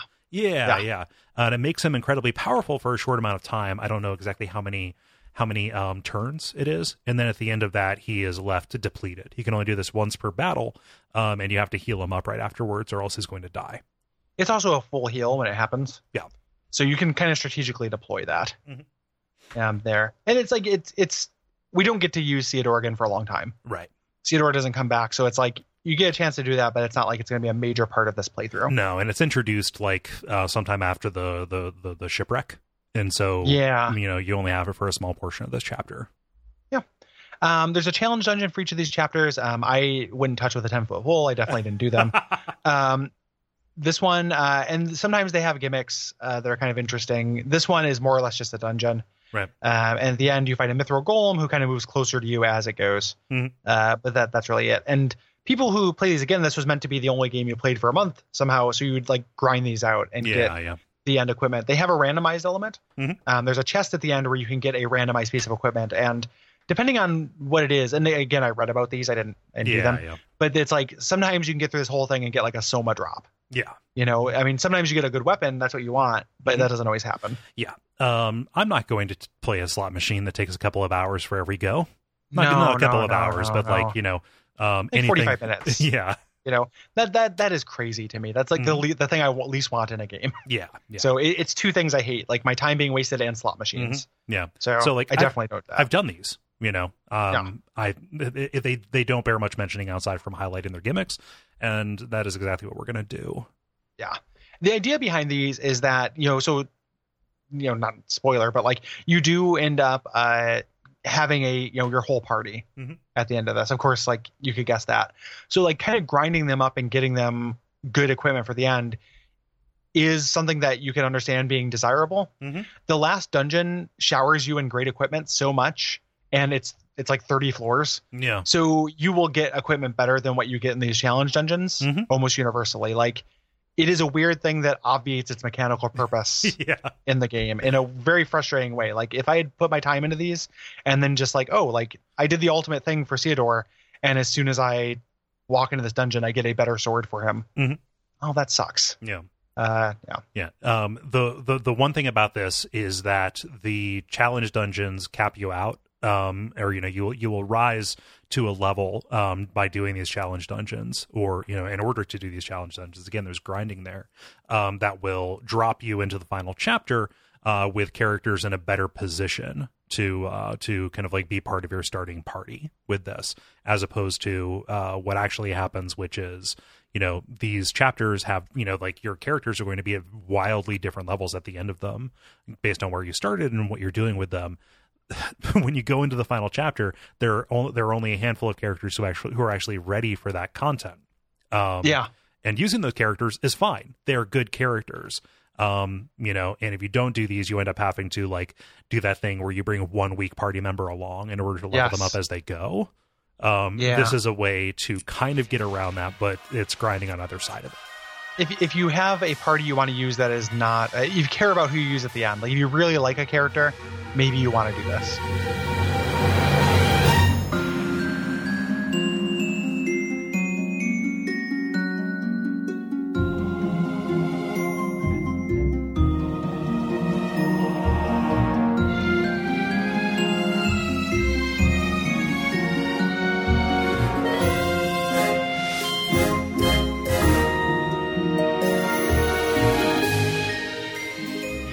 So moving on to Rydia's tale, The Eidolon Shackled. Rydia, we get these scenes of Rydia kind of helping to rebuild Damcyan. We get to see Theodore's birth, which like, oh, they're wrapped up that mystery. Fucking game. It confirms that he didn't spring fully born from somebody's forehead or something. Yeah, thank God. Yeah, because I couldn't have figured it out. And then we also get to see her being rejected by Ashura. Yeah. Kind of like, hey, go on, lassie, shoo. Yeah. We don't want you to spend any more time in the you cannot be in the You're aging at an incredible rate. Yeah. Like, why don't you understand this? dumb girl. I recognize that you're you're my adopted daughter or whatever, but you can talk to me anytime. You can summon me. Yeah. There's literally Whispergrass. Like we can take care of this. Yeah. So, super silly, but she's go on, girl, go. And then the mysterious girl shows up and petrifies the Eidolons. Mm-hmm. Yeah. And so, this is, for me, I don't know, I found this a little bit affecting, walking around the Feymarch, going back to them after this, kind of disaster, and seeing all of Rydia's old friends being, having been turned into stone. Like, they're gone. Yeah, it's a cool image, at the very least. Like, it's hard to individually care about any of these things, but, the idea of a whole town being turned to stone is something that I appreciate. Yeah, collectively, this gigantic town full of monsters that adore her as their pet human mascot. This is her adoptive home. And yes. Rydia is a good character. I don't want to see anything bad happen to her. Yeah. Yeah, I mean it's in by Final Fantasy IV the After Years standards, yes. Yeah. I will go with you on that. Mm-hmm. You work your way out. All the lava and poison ground has dried up. Mm-hmm. So you just kind of make your way out, and you're by yourself, so it's it's good that it's much easier. Mm-hmm. And your buddy Luca meets you outside. And as that happens, the Red Wings have gone underground and they're attacking the dwarf castle. Yeah. Well, fuck. So we should Luca's the princess. Yeah, Luca is the princess who, Kalka and Brina were her dolls from before. We fought them. She was a unique sprite, but she looked more like the dwarves. Here, she's just a young woman, who does not have the standard Final Fantasy Rydia body type. She is, bulky. She's physically capable. She'll be your fighter for this. Yeah. She's all grown up. Yeah. And she's been kind of comes out like she is Cid's apprentice. Mm-hmm. and is kind of like a tech lady. So it's kind of like Lady Sid. Yeah. You know, if Mid had grown up, Mid would be in this slot. Yes. Yeah. And she's got this ability called Big Throw, which just lets you it's like a low hit chance in order to do more damage. You know, she attacks with axes. It's also worth noting that Rydia only has her black magic here. All of her eidolons have been taken away from her. Yeah, and kind of, you know, they're still in the menu, but it says they don't heed your call or something like that when you try to use them. So, you know, they're still around, but they're not listening. Right. Phone's off the hook. So you rush to the dwarf castle. The castle's fine, but they've taken the crystal. Right. Somebody called the mysterious girl got it. We have to protect the last one, which is in the fucking sealed cave, which, like, again, just leave it sealed. You're fine. Yeah, you fucking idiots. Like, stretching credulity here. Mm-hmm. Luca brings along the kind of gimmick mechanic for this. And again, I was expecting more of these. Mm-hmm. Like, this is kind of interesting, even though this chapter is a big bummer. Yeah, this is a very weak chapter. It's incredibly weak. What I like, though, is so, like, Luca has repaired her dolls into, like, combat dolls. Yeah. So you have Kelka and Brina, and that, which I love the notes of Kelka and Brian. Yep. Thank you, iOS autocorrect. Yeah. But Kelka and Brian, like, the gimmick between these guys is that they have different outfits. Like, you would dress up a doll and it gives them different jobs. Uh-huh. So it's like, oh, this is Action Man in scuba suit or whatever. Mm-hmm. And then, like, you get different powers. I think that's a cool gimmick that, like, the game does nothing with. No. You engage with it for like an hour here, and then if you decide to do a very obscure thing to repair them, you can get an outfit in the end dungeon. Yeah, that makes them like just complete beasts for the final boss fights. Yeah. They're kind of a gimmick thing, but so you have an extra couple combat characters. Mm-hmm. Yeah. You can take an optional trip to the Sylph Cave if you want. I can't remember what notable treasure is there, but hey, it's open to you. Why not? Knock yourself out.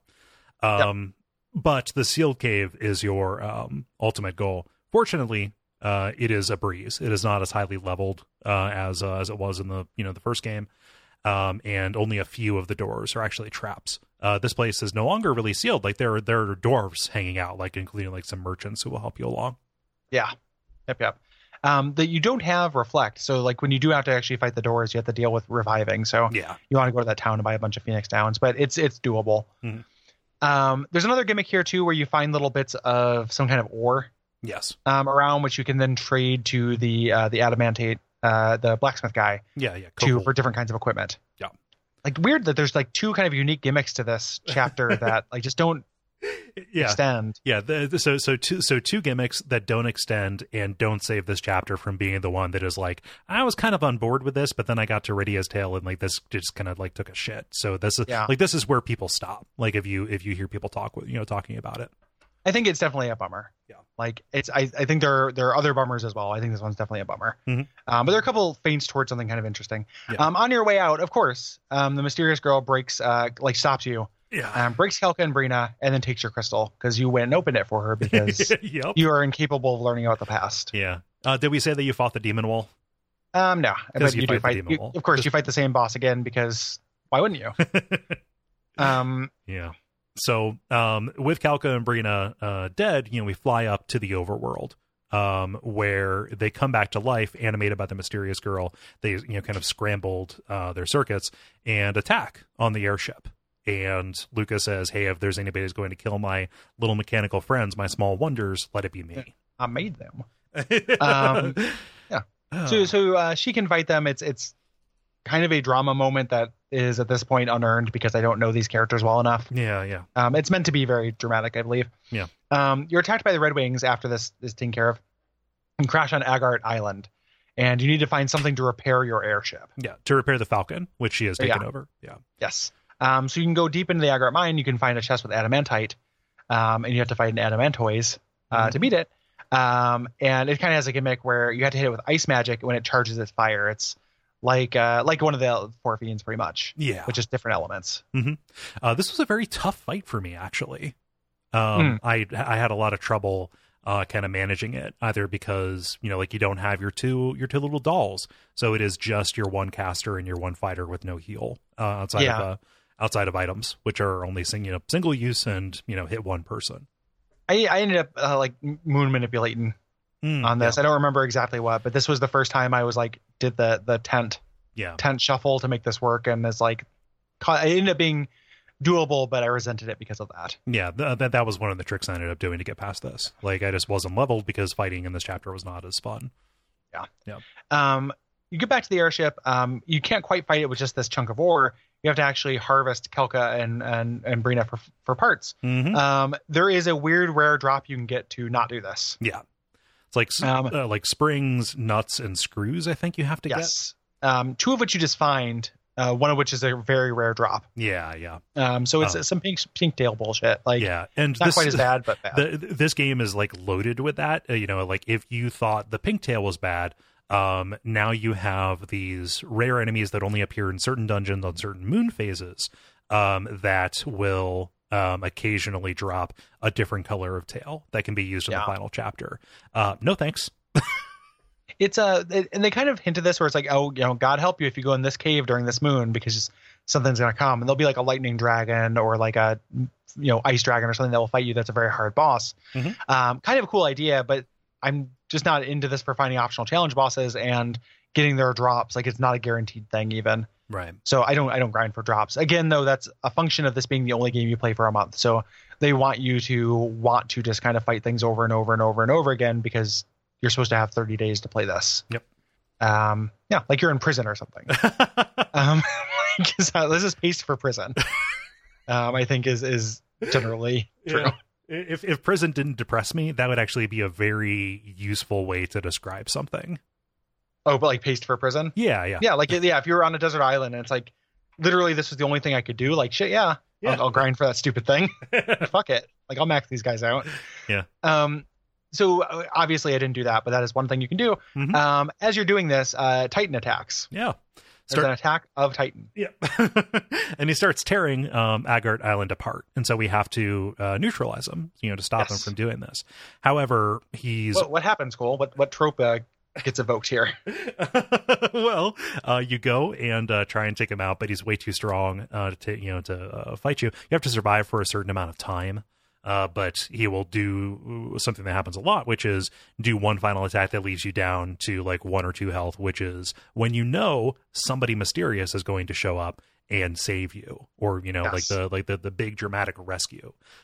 This time, the rescue comes at the hands of the Man in Black, who shows up to finish Titan off. This is not Walter Paddock. It's not it is not the not Man. Johnny Cash. What's that? Not Johnny Cash. Right. It's not Dark Tower. This is a black cloaked man. Has this big shock of white hair, which will give you a little bit of information. And he has very powerful black magics, and he uses this to help subdue Titan. And this adds Titan to Rydia's repertoire. How on earth do you make a story where you have the mysterious girl, the hooded man, and the Man in Black? And they're introduced in a space of about 5 hours. because information is a weapon, Gary. Yeah, boy. I don't know. This is bad storytelling. I can't handle all of these characters showing up with a hood over their face. Like, yeah, it's just not a trick you get to do this many times. No. It is currency to be spent rarely. Yes. Yeah. And kind of overplaying their hand is a theme for this thing. Yeah. And they could have just had them take an assumed name, as opposed to just the Man in Black. Hey, my name is.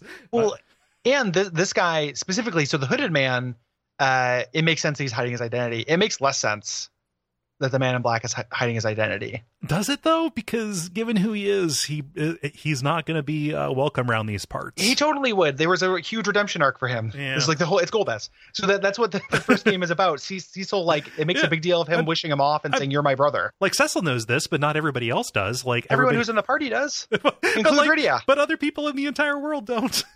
I know, but that's not who's here though. Yeah. It's just like it's dumb for him not to be like, "Hey, remember when we fought the space tumor? Yeah. Like, it's maybe with the best will in the world, I could say he wants to hide it from Luca. Uh-huh. There's no reason to hide it from Rydia though. Yeah. And it doesn't add anything to hide it from the player. Mm-hmm.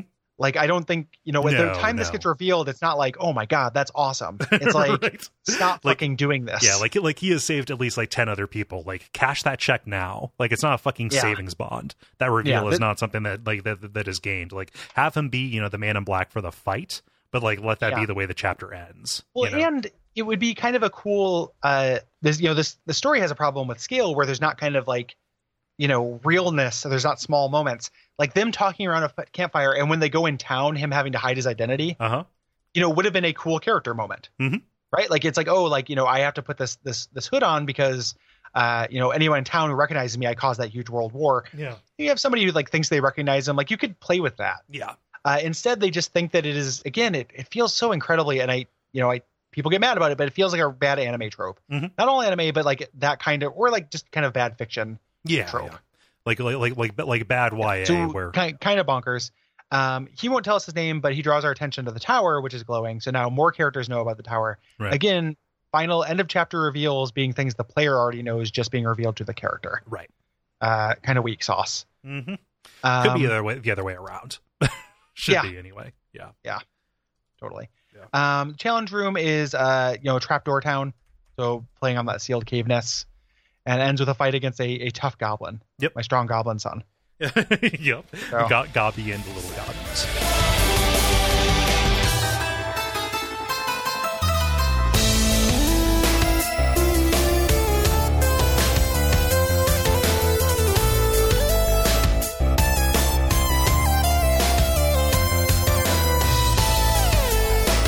Moving on to Yang's Tale, the Master of Fabul.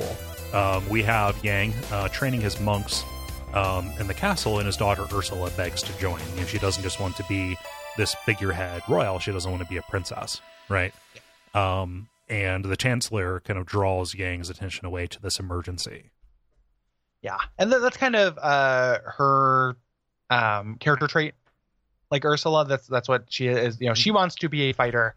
He is overprotective of her. Yes, and that is the dynamic that is explored in their relationship.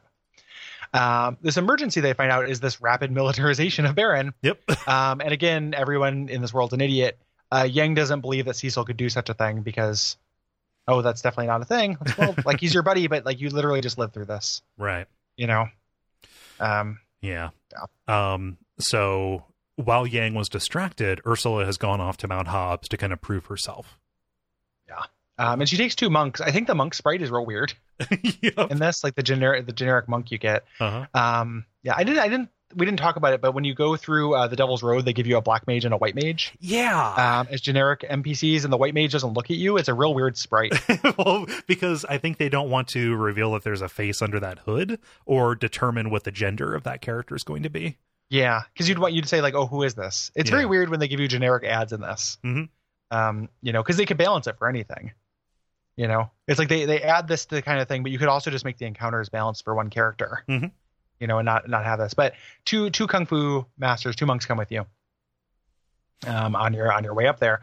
As of course at the top you do Mom Bomb again. So it's in the same place you're going to do the same encounter. Right. Yeah. While you're up there though, Ursula sees, gets a look at the impact crater where a shooting star has recently landed, and they were not aware of this. And so Yang wants to go and investigate, and he cannot convince Ursula to go home. She makes a good point, like, "Oh, so you're gonna send me alone back through all these monsters?" Yeah. So. As opposed to so they decide to go up. They go together. Yeah. Check it out. This is one of the again few new dungeons, and this is this impact crater. Yes. And it's doing some color out of space shit. Yeah, like it's spawning monsters. It's kind of discolored and weird. Yeah, it's rotting the land around it, which is something that a lot of people make a point to say. Yes. Yeah. And so you're making your way there. You have like these different jump points that you're trying to find. That's kind of the motion gimmick of this. At the very bottom, you find this grave marker for some monks who were lost. Yang's like, "Oh, that's what happened to those people. Like we were never able to find them, and that's because they died and they're here." Yeah, somebody buried them. Weirdly enough. Yeah. And so we find this quick way out, and we try to circle back up to get to Fabul to try and figure out how we're going to react, because there's a lot of bad stuff going on. And of course, like you remember the way the Mount Hobbs work is you have to go through it to get to Fabul. So you go up it when you get to the top, and again you've already done this dungeon. Pointing this out, the second time you've done this dungeon in this chapter, you see the Red Wings flying overhead, and we get another like time quake, like another callback. To where you go to Fabul, and it's very similar to when we defended from the Red Wings before. Yeah. Yang's attempt, at diplomacy with, these characters, these guards who have come in fail. Like they are hell bent on attacking because they want, they want these things. the crystal. The fact that like Falboul is not picking up on things, not only is it like everyone in the world has seen this happen, like they should teach us in history books. It happened to Yang. Yeah. Like he had his mind controlled. Like why does he not? Like it just like I don't like thinking of these characters as dumb, but it's betraying the characters as not very intelligent. Again, with the exception, the fact that they do it with Edward makes me think that it's not just, you know, it has to be like intentional somehow. Like why it's a weird retcon that Yang is a very, very unintelligent person. Yeah. To me. Like I think that what they are trying to communicate is that, okay, well, like the King of Baron, you know, he would be a king. Like we didn't really know that guy. Cecil's a person that we know. Cecil's a person who we've been through this with. Like I think that's like they are being dumb, but I think that lack of intelligence in the situation comes from you know, just an abundance of trust. It just the trust is too high and takes too long to run out. Right. You know, especially again when this has happened to Yang. Like Yang knows himself. You know, like hey, if I could get mind controlled, why couldn't anybody? You know, it's just tedious. Like it is a tedious thing to watch characters not figure out something the players figured out hours ago. Right. You know, and that's we buckle up because there's a lot more of that. Right. So when I talk about that pacing thing of the story, it's like this is what I'm talking about. Like is the story being poorly paced? Like there have been these character moments. What have we learned so far? Like, you know, 3 or 4 chapters in, very little. You know, we've been introduced to some new characters, but we know that we know the same thing we knew at the end of the first chapter. Like there's a mysterious girl who wants crystals. Like we haven't learned anything.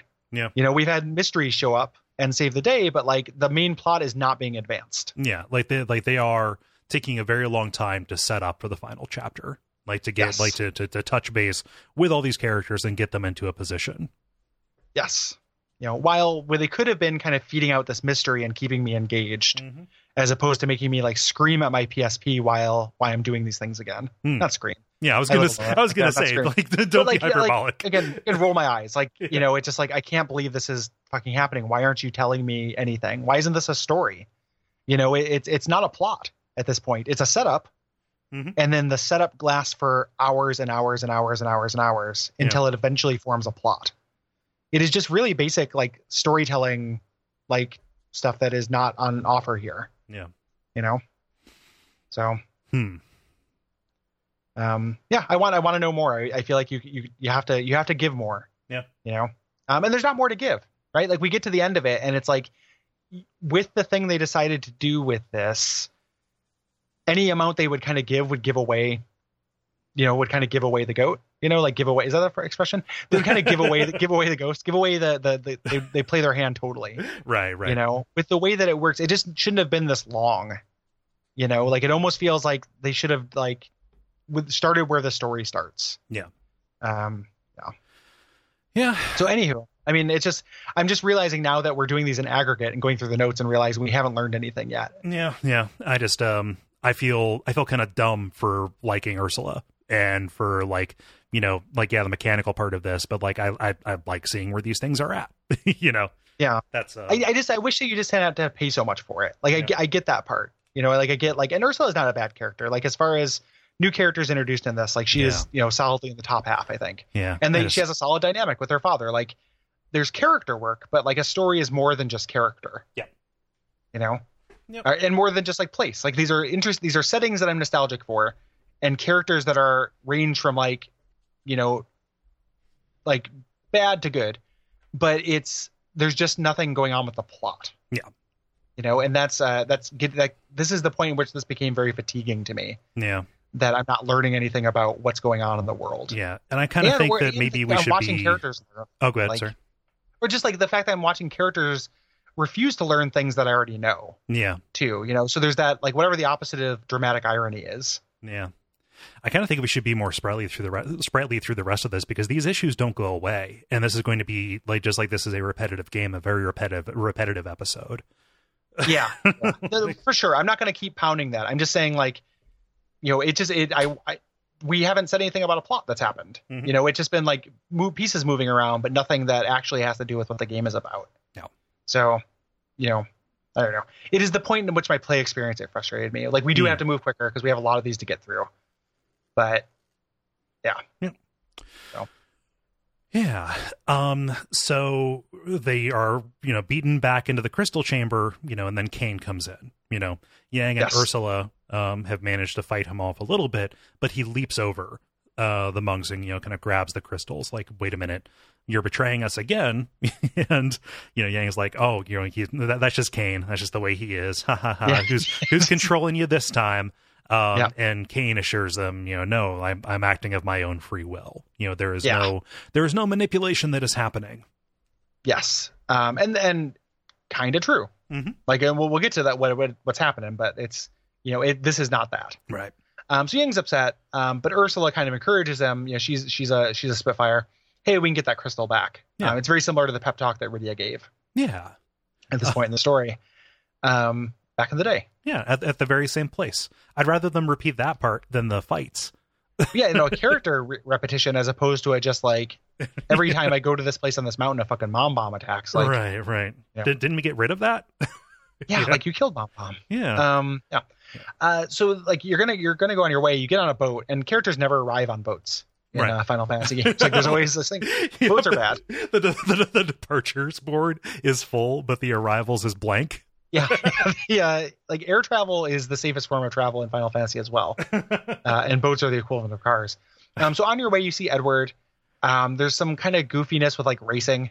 There's a little like weird moment of levity, but your fuel line breaks, and you end up on the Adamant Isle, like again, having to get some fuel for your ship, which you can find through palm oil. Yeah, you have to find palm leaves. So Yang decides, like, hey, I'm going to take my men and we're going to go and get this. But Ursula gets very concerned when night falls and they are not back.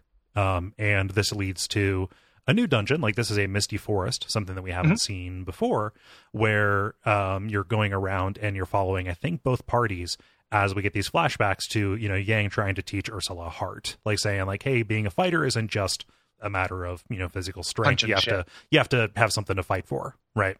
Yeah. And by doing so, like, will allow you to actually be an apprentice and not just be a princess, right? A princess princess. So this is a big deal. Like, hey, I've actually decided to take her under my teachings. All the crew's very impressed, and you guys take off. However, a whirlpool appears because history repeats itself. Of course. And the chapter draws to a close with this whirlpool. Yeah. We didn't talk about Ursula's kind of benefit. She has a healing ability called Chakra that'll proc for the entire party. And then she also, over the course of that last battle, learned something. It's like a weak point attack. So it's very similar to like the big hit that. It does. I thought the weak point attack gave the enemy an elemental weakness. Oh yeah, that's what I mean. Sorry. Yeah. No, it's okay. I mean, there's there's a lot of like critical hit based kind of things. So it gives the enemy an elemental weakness. And again, we don't use her for a while though, so it's hard to internalize this stuff, and you may not use her again at all. Right. The challenge dungeon here is very straightforward. It is just a high encounter rate thing. We're going to get treasure chests, and all of them are mimics.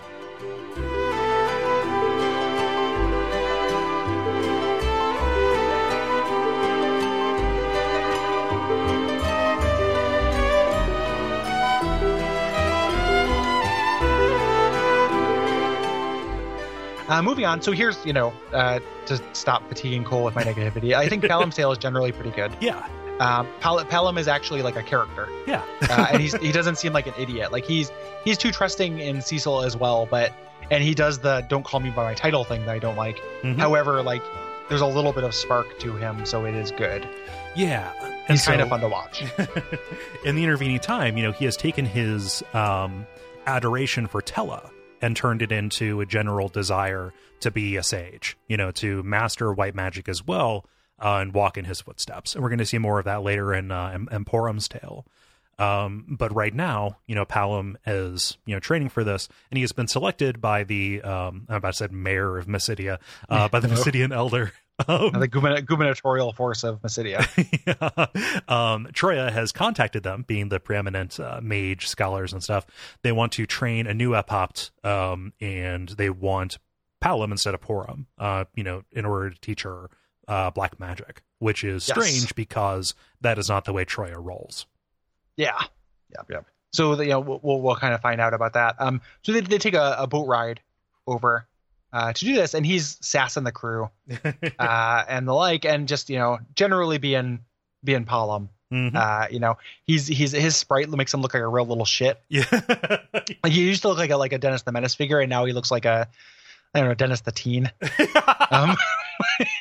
He's just lanky and awkward. Yeah, he's kind of lanky and awkward, but also like bitter. Yeah. He is a character. Yes. So you get over there.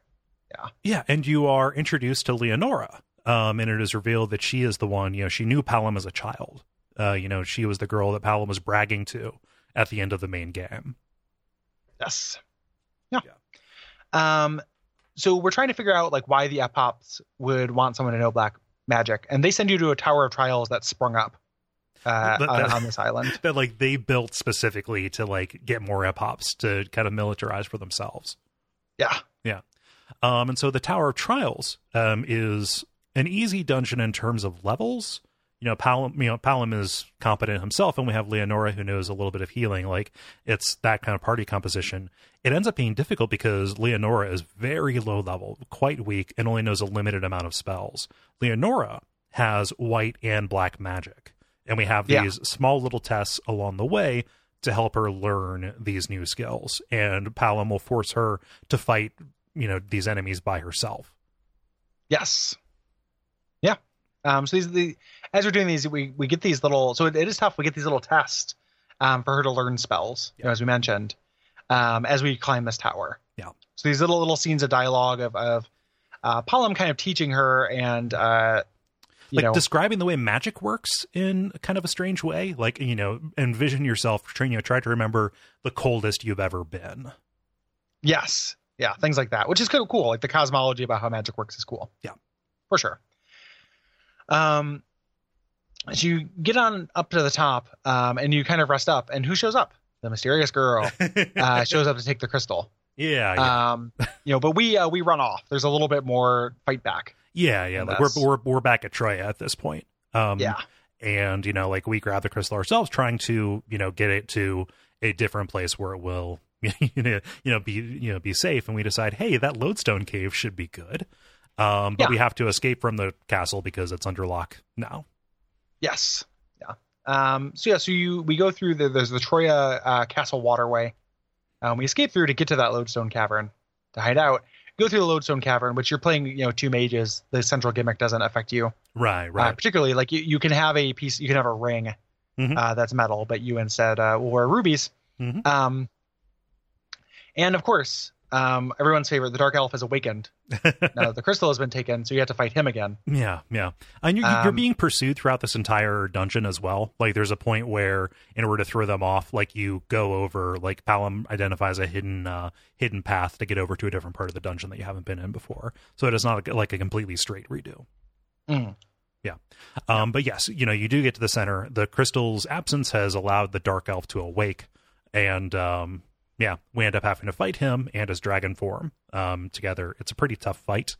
And, instead of saying like, hey, we can put the crystal here and everything's going to be fine, the mysterious girl shows up with Shiva in tow in order to freeze us. Yeah. Well, he shows up with Shiva in tow to freeze the dragon as you're fighting. So like you're fighting the dragon, you're going to, I think if I remember right, like you're going to lose. And this is another instance of something popping in to save you in the middle of a scripted battle loss. Yeah. And then uses the Shiva against you. Mm-hmm. So it just keeps happening where you're having scripted battle losses and someone pops in. Yeah. Somebody fucking loved that in the staff. The Mysterious Girl is going to freeze you. We switch over to the Mount Ordeals where Porum is with Kane. We haven't seen them together. Mm-hmm. And she says, "Oh no, Palom's in trouble." Yeah. Our twin senses activated. Yeah. This is not where does Palom later do the thing where he breaks himself, or is that here? I forget, because that's a cool moment. Like there's a cool thing. It either happens here, and forgive me if like the after year scholars out there. There's a part where Palom grabs the crystal. This is where he breaks himself and Leonora to save themselves from being killed. Yeah, it's a cool moment. Like it's a cool intersection of it's like a nice. This is a good callback. Yeah.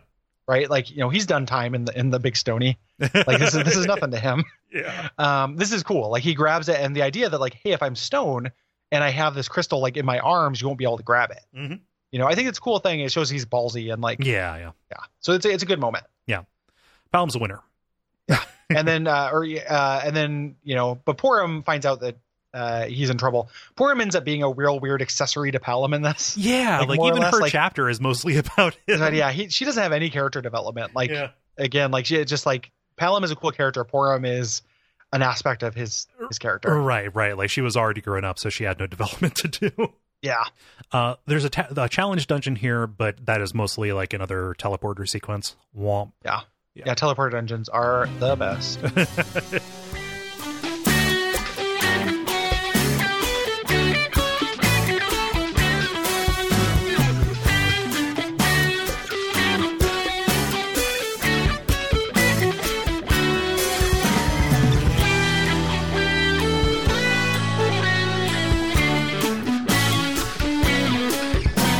Moving forward to Edge's Tale, The Pulse of Babel. Which is like, this is another one, like we're kind of in an okay stretch here because Edge's Tale at least has some interesting things about it. Mm-hmm. There are things that I am frustrated by it, but there's at least it's a little bit different. So Edge is, again, the Tower of Babel is glowing again, and Edge is hearing all these reports from trouble elsewhere. So he gathers the Eblin Four, his four shadows, his four spies. Yes. And sends them out to gather intel. The biggest thing with these things, like I think this is cool that you're playing with new characters, and the idea of Eblin having these spies is cool. Mm-hmm. There is a weird, and every time Edge says something, all four of them have to respond. Yeah, it's a real Golden Sun problem. Suck. Yeah, it is. Yeah, Golden Sun problem is the way to put it. These guys have Golden Sun syndrome, and there's not a lot to them. As guys, like there's the old one, the girl, and then the rest. It feels like. Yeah, so it's Izayua, the girl, Sukanoa, who is the young like upstart kid, Zengetsu, who's the old guy who's too old for this shit, and Gecko is like the dumb brute. Yes, I think this would be cool if these were better characters. Mm-hmm. As is, it's kind of cool, but I don't care about them. Yeah. Really. It's strange because it has them covering like a lot of ground and they're spread out very thinly. Yes. And so they're spread out very thin. And again, the meta idea, the container in which this chapter is in is a cool idea that Evelyn does this. They're going out to find things that the player has found in previous chapters. Yes. So again, in that storytelling sense, like the player's not learning new information from this. So that is frustrating. Yeah. And at this point, it springs to mind, for me anyway, that we're saying that the player already knows this. It's likely they already know it. This could also be the first non-Theodore chapter that somebody picked to play, because in the complete collection and in the WiiWare version, you can play these chapters in any order. Right, which is part of the reason why, like that was probably not the best idea, right, to allow that, because it's hard to, like, they're trying to do is do a Rashomon kind of thing where it's like the same story from many angles. Yeah. But what ends up happening is it's the same story and there's nothing, there's no reveals. Yeah. So it's like you're going to get the same information a bunch of times over. And that's not even just like playing them. If you play them in any order, you're going to have the same problem. Like if you played this first, when you eventually get to the chapter where you find out that, like, oh my God, Troya is trying to train an Eppopt in black magic. Like I already knew that. I did Edge's Tale. Right. So you're kind of fucked either way. I hear. The other gimmick to this is that the ninjas can go out and they can die, and if they do, they will not be around for later encounters in this chapter or the final chapter. So like there's a sense of consequence to this. Yeah. The crazy thing when this happened, one of my guys died. I can't remember which one. But I kept expecting, like, it's like, oh, I'm going to load, it's going to do game over. I'm going to load the game. And it switched into the next ninja. And I was very surprised by that. It's a cool moment. Yeah. But then I reloaded anyway because I didn't want him to die. Well, of course. Yeah. But it's a cool moment. So let's talk about the 4 redundancies that these guys put us through. Jeez. Well, that's what happens. Like, literally, like, that's what we're learning. Stuff we know. So the 4 redundancies, there's something cool. You get to see how they disguise themselves in all I like these that part, situations. actually. Yeah, it's that is cool and good. Again, I will be the representative that at least calls this stuff out and draws attention to it. Yeah. So you can take these in any order you want. I'm just going to go through. I think this is like the menu order that they're presented in. Izayoi has gone to Troya. This is the female ninja. And she's gone to Troya and disguised herself as an epopt, or an epopt in training. Right. And so like, she's out there and they are like swimming in the waters of Troya. And she's listening to gossip after their after their training. You have to like do one where you stand still, which is they do fun. the earthbound thing, like stand still for 30 seconds or what have you. Mm-hmm. Yeah. Eventually she goes and climbs that tower. Yeah. She's heard gossip about them building this tower and trying to train up a black mage. Yep. Yeah. So you head up there, and again, the piece of information you learn is that the epops are training a black mage. Mm-hmm. Sukanawa is hiding out in Mysidia as a trainee. And you get to actually like turn into a frog to eavesdrop on the elders meeting, which made me think like, God, Mysidia must be a nightmare, like for that, because it's just like there's you never know when you are alone. But it's like a cute image, like you behind the little corner while the elders talking as a frog. Yeah, and this is a scene you're going to see later in another chapter, and if you pay attention, you can see the frog at the bottom of the screen. What's going on? Cool little detail. So you follow this lead to go up to Mount Ordeals. Because they've drawn attention to it. And you follow Porum up there and you see that the tower is glowing. And so like, all right, well, we saw that from there. I have not found anything new. So let's run across the ocean. Yeah. You sprint across the ocean because it's fucking weird. Because you're a ninja, man. Yeah, you're a ninja. It's a long, still an ocean. It's a long way to walk. Yep. Zangetsu has hidden himself among the dwarves, is doing really, really badly. There's this really cute thing where he keeps saying rally-ho instead of lolly-ho, and people keep correcting him, and it's pretty cute. He can't jump as high as everybody else. He can't jump as high. Like it's pretty cute. Yeah. He's dressed in a different color. Yeah. Yep. He's down there, and nothing is really discovered. Like the dwarves are just kind of being goofy dwarves and building their castle and stuff. Yep. So he says like later jumps off of the roof of the castle, and then we have to take him up, through this cave to the surface, like through these dwarven mining tunnels. Yeah. And then finally, Gecko is inspecting that impact crater near Fabul. This is the one I died with. Oh shit! Yeah, it is pretty hard. Like the impact I think crater. This one's tricky. Yeah. And you get to see the mysterious girl kill those monks that there was the tombstones for. So, again, wrapping up that loose end. Mm-hmm. Yeah. And you bury them, wrapping up that loose end, and then you return to Eblon. Yeah. I think there's actually a thing here too. Can't you? This might happen later, where you're watching and it gives you the option to jump in and try to save them. But if you do, you die. So the correct thing is to step back and watch the monks get slaughtered. Yeah. Kind of a cool moment again, but you're not learning a whole lot. No. That's the bummer part, is not advancing the plot. Mm-hmm. Yeah. Like what you're learning probably is that the mysterious girl arrived on this. However, you could likely intuit that. Like this is what brought the mysterious girl here. Yes. And is that an important detail? Probably not. Like it's important that the mysterious girl is here. Yeah. And that she is from really elsewhere. Yeah. Yes. It's not necessarily important where she came from. Right. So. Yeah. And so whatever ninjas are left alive, you gather back at Eblon, and go with, Edge through to the Tower of Babel to try and sabotage it. Yeah. And you have a 5-person ninja party. They have different kinds of ninja magics. Mm-hmm. The 5 of them, they're kind of associated with different elements. And Edge gets a thing called Healing Pill, as you're only really healing heal, and it's pretty weak. Yeah. So it is, you have good offense, but everyone's made of paper. Yeah, and nobody can heal. Yeah, Izayoi has a healing skill that is pretty weak, and she also gets something called Healing Salve that will that is more effective.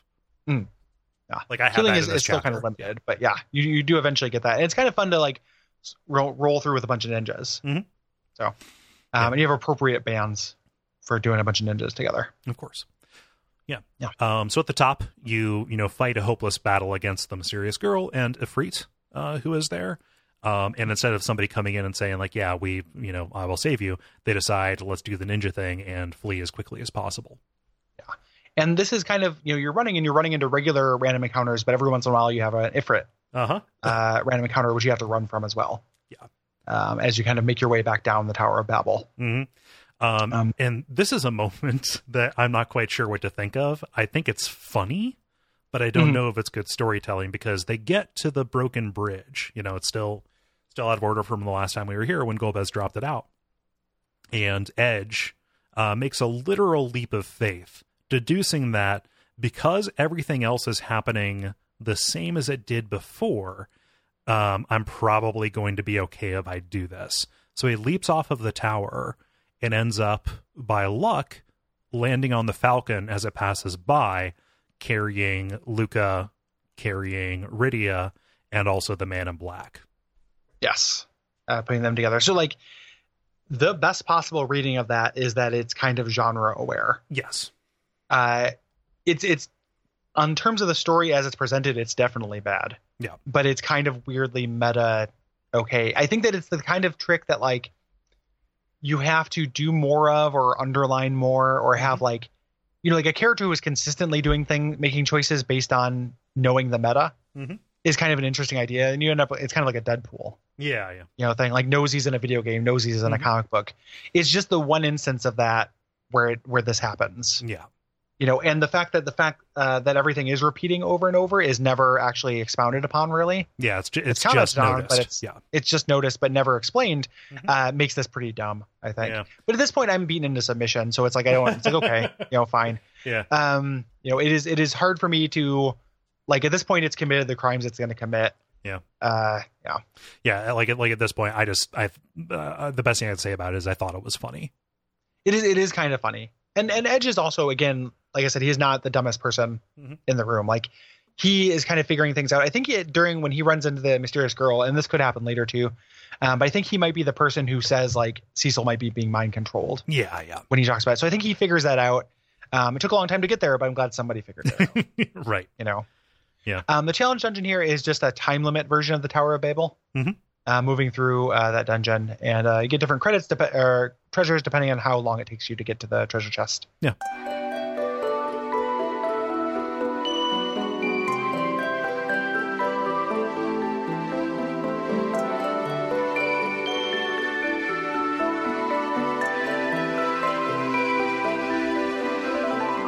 That's what we're going to call it for today. Yeah. We will be back next week with the remainder chapters and the interesting, if you are a Final Fantasy fan in general, like the interesting thing that this does. Yes.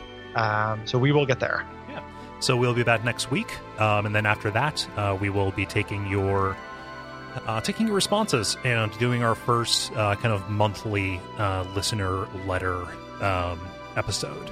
Yes. Let me look at this. If you're listening to this on the regular feed, it is too late to respond in. The universal deadline for all of these is the 15th of every month. So if you're ever wondering when you want to get the responses in for any given game, it is the 15th of that month. Yeah. However, if you are listening to this on the early release, you still have time. Yes. But better is, or earlier is probably better than later. With that, so if you are considering it, just make sure you send them in as a contact, separate things for separate games when we have those. I mean, I guess that's actually not important anymore. Right. If you're doing the next month's, make sure it's labeled. Yeah. As such. But yeah, so please write in. Interested to read your thoughts. Yeah. If you like this show in general, the reason why we're doing this weekly now is because we are redoubling our efforts, putting our effort behind Watch Out for Fireballs in the wake of Bonfireside Chat retiring. The reason why we're able to put this time and go through this is because of patrons. You go to patreon.com/duckfeedtv. You can give us a couple bucks a month. Just $12 a year will make a difference. And get some cool things, get early episodes. We mentioned that early release feed. Get a bunch of different other rewards. And as we at Total Climbs, we are doing new and cooler things. Yeah. So if you are curious, we have 2 new things that are going to be out at probably around the time this comes out, or at least soon. We did our first Duck Venture as part of the benefit stream that we did for Jolade to aid our friend Jala Prendes. And Gary GM'd a Dungeon World variant that was very fun. Yeah, that will be out soon. Yeah. I've got the things. I'm going to edit that together. With all like tabletop things, I'm not going to do a close read edit of like the 4 hours and cut out every So it is going to be largely presented as is. Right. But I think that it was, flowed pretty well as is. So. Yeah. The other thing is we did a pilot of Gary's new show, Heartbeat City. Indeed. Yeah, me and Cole are on that. That is the 5,500 goal on our Patreon. We're going to be, hopefully we get to that, and we'll be able to do more of those. But you can check that out and see what you think. Yeah. If that sounds like something you want to hear, if you want to hear a love and relationship podcast. Yeah. I think it turned out pretty well. People seem to like it. Yeah. So far. It was a lot of fun to do. Yeah, it definitely was, I think. Yeah, and then ratings, reviews. As we kind of redouble our efforts on this, ratings and reviews remain important. Telling your friends remains important. Yeah, this is an important time for the network for that. So yes, absolutely. Yeah, I think that's probably about it. Yeah. So until next time, what should they watch out for, Cole? They should watch out for the things they experienced bad in the past. Watch out for repetition. Yes, Umbasa. Umbasa. Umbasa.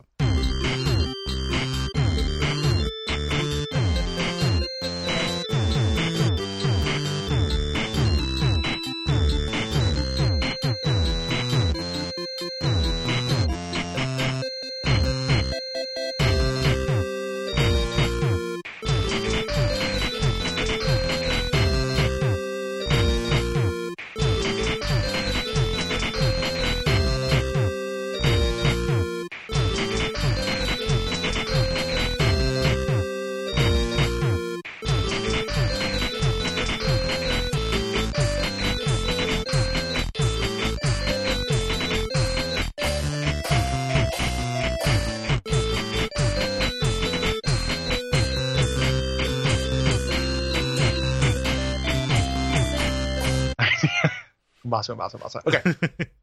Yeah, I'm gonna go grab some kind of snack and rig up my water. Cool. As will I. All right.